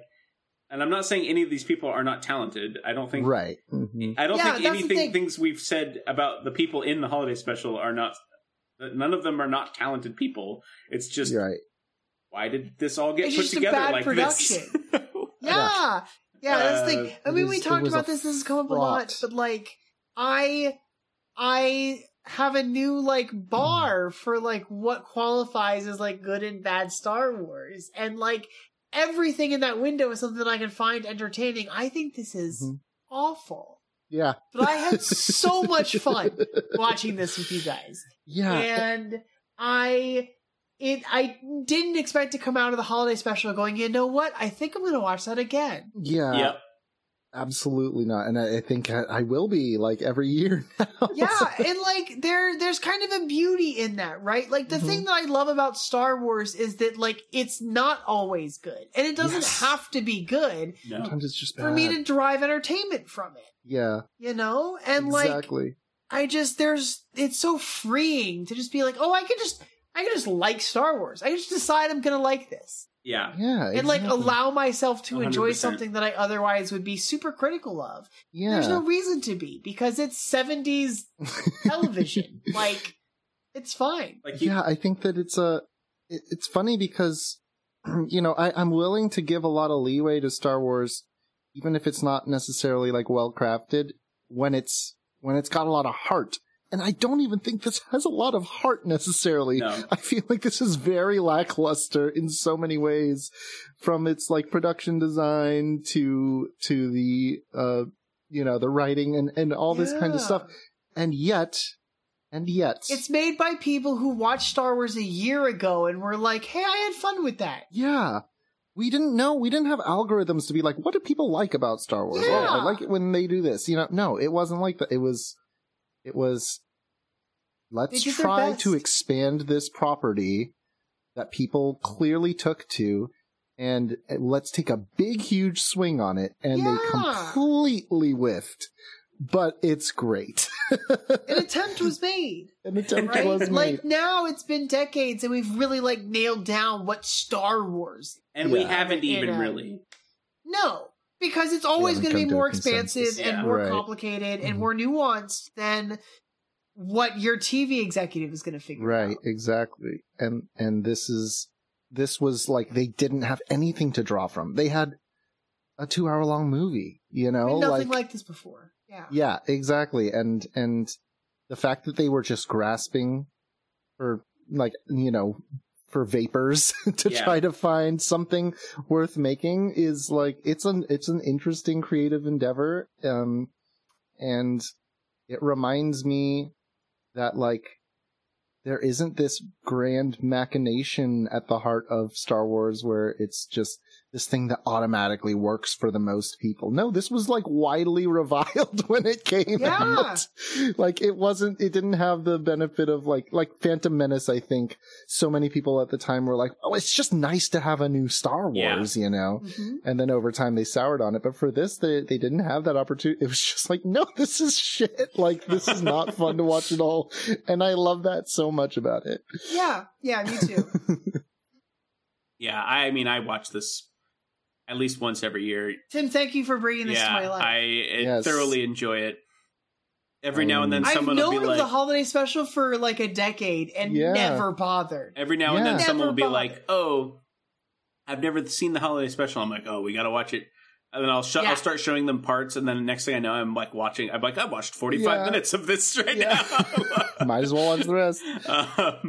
I think that people who say they hate it, they're just trained to say that in a lot of cases. I feel like there's a lot of that in Star Wars. I agree with you. The fandom is really, really complicated. Yeah, yeah. No one hates Star Wars fans. No one hates Star Wars as much as Star Wars fans do. Exactly, which is why I think that critics of this were the first true Star Wars fans, because they were the first ones to say this Star Wars sucks. It's true. The only real Star Wars fans were the ones that hated on the Star Wars. Yeah. No, yeah. What was I going to say? I definitely watch this all the time just because I love just the silly stuff in Star Wars. Is great to me. And there's parts that I'm like, no, I actually genuinely like that part. That part's fun. Yeah. And then I think it's cool because it's very clear, like, the fact that Itchy and Mala and Lumpy are all canon means that there are people in Lucasfilm that thought it was fun. Like, they're like, yeah, that's a fun idea. Yeah.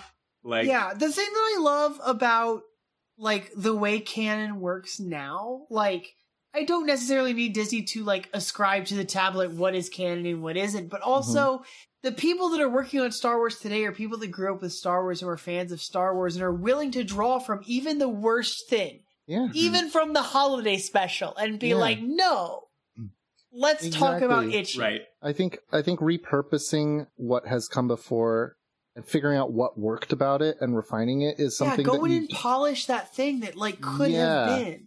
Exactly. You don't get that with a lot of franchises where you get to go back and be like, okay, like, this, there was a kernel of a good idea here. Yeah. Maybe the thing it was in didn't work. Like, usually you just have to kind of roll with it, you know? Is cool. I think Star Wars can go on forever doing this. Agreed. Yeah. Absolutely. And, you know, we'll get a Lego Star Wars, like, holiday special in 20 years that's going to have, like, everything since, you know, from now till then, and it's really cool. In 45 years. Oh, you're right. In 45 years, 5-dimensional Lego Star Wars holiday special. And we'll be watching it. And we'll be watching it on our hair salon TVs. VR systems. It'll be just as stimulating. I will be just as stimulated. Well, Kevin, thank you for joining us. Thanks for having me. Where can we find you? What are you working on? Right now, you can find me on. I guess you can find me on Twitter. That's where I mostly post. I'm at @on_insanity. I'm also currently working on a podcast called Stormrunner. You can follow us on @Stormrunner9. It is a sci-fi podcast. It takes a lot of cues from Star Wars, as all sci-fi does nowadays. Yeah. We have our pilot episode up on Spotify and you know, Apple and all those anywhere you get your podcasts, and we plan on rolling out the full season sometime next year. We're still in the production phase, but the pilot's available, so if you want to give a listen to that. Stormrunner podcast? Yeah, it's called Stormrunner, a Sci-Fi Odyssey, and it's a podcast. Cool. I have listened to the first for the pilot. It's very good. It's very fun. Thanks. Yeah, I'm writing it, directing it. I have a great team of actors, an amazing assistant director, just great sound designers. It's awesome. Great all the way around. So yeah, I'm really excited about it. So yeah, you guys want to check that out? Sounds much more professional than our podcast, that's for sure. Absolutely. It's a different medium entirely. It is an audio drama. That's awesome. That's how they like to set themselves apart pretentiously. But yeah, thank you so much, guys. I had so much fun with this. This is a delight. Love talking about Star Wars for 3 hours straight. There's nothing I'd rather talk about. So this will be the longest episode we ever do. Yeah, we won't do. Tim will refuse. And we'll probably talk about it more offline anyway. It'll be great. Yeah, I mean, So yeah, thanks everyone for joining us. If you'd like to find us online, if you've made it this far, thank you. Thank you. It's been a and journey. What's wrong with you? Yeah, do you need help? A little bit of both. If you need help, just tweet us at NR Archives Pod. Delightful. Just if there's something, the type of person that sits through all of us talking. Tweet us at NR Archives Pod. You can also find us on Instagram at the New Republic Archives. No, at New Republic Archives, not know the. Join us on Discord. You can go to Dueling Genre. Discord. I've been talking for 3 hours now. Tim, I'm sorry to keep stepping on you every time you stumble. And so find us on join us on Discord at duelinggenre.com. Join the Patreon, support us and all the other shows in the Dueling Genre Network, and get access to a bunch of other shows featuring us and the other hosts. They're all great people. But thank you for sitting with us in our Star Wars Holiday Special. Happy Life Day, everyone. And remember, Happy Life Day. If it's not in the archives, doesn't exist. We got through. We did it.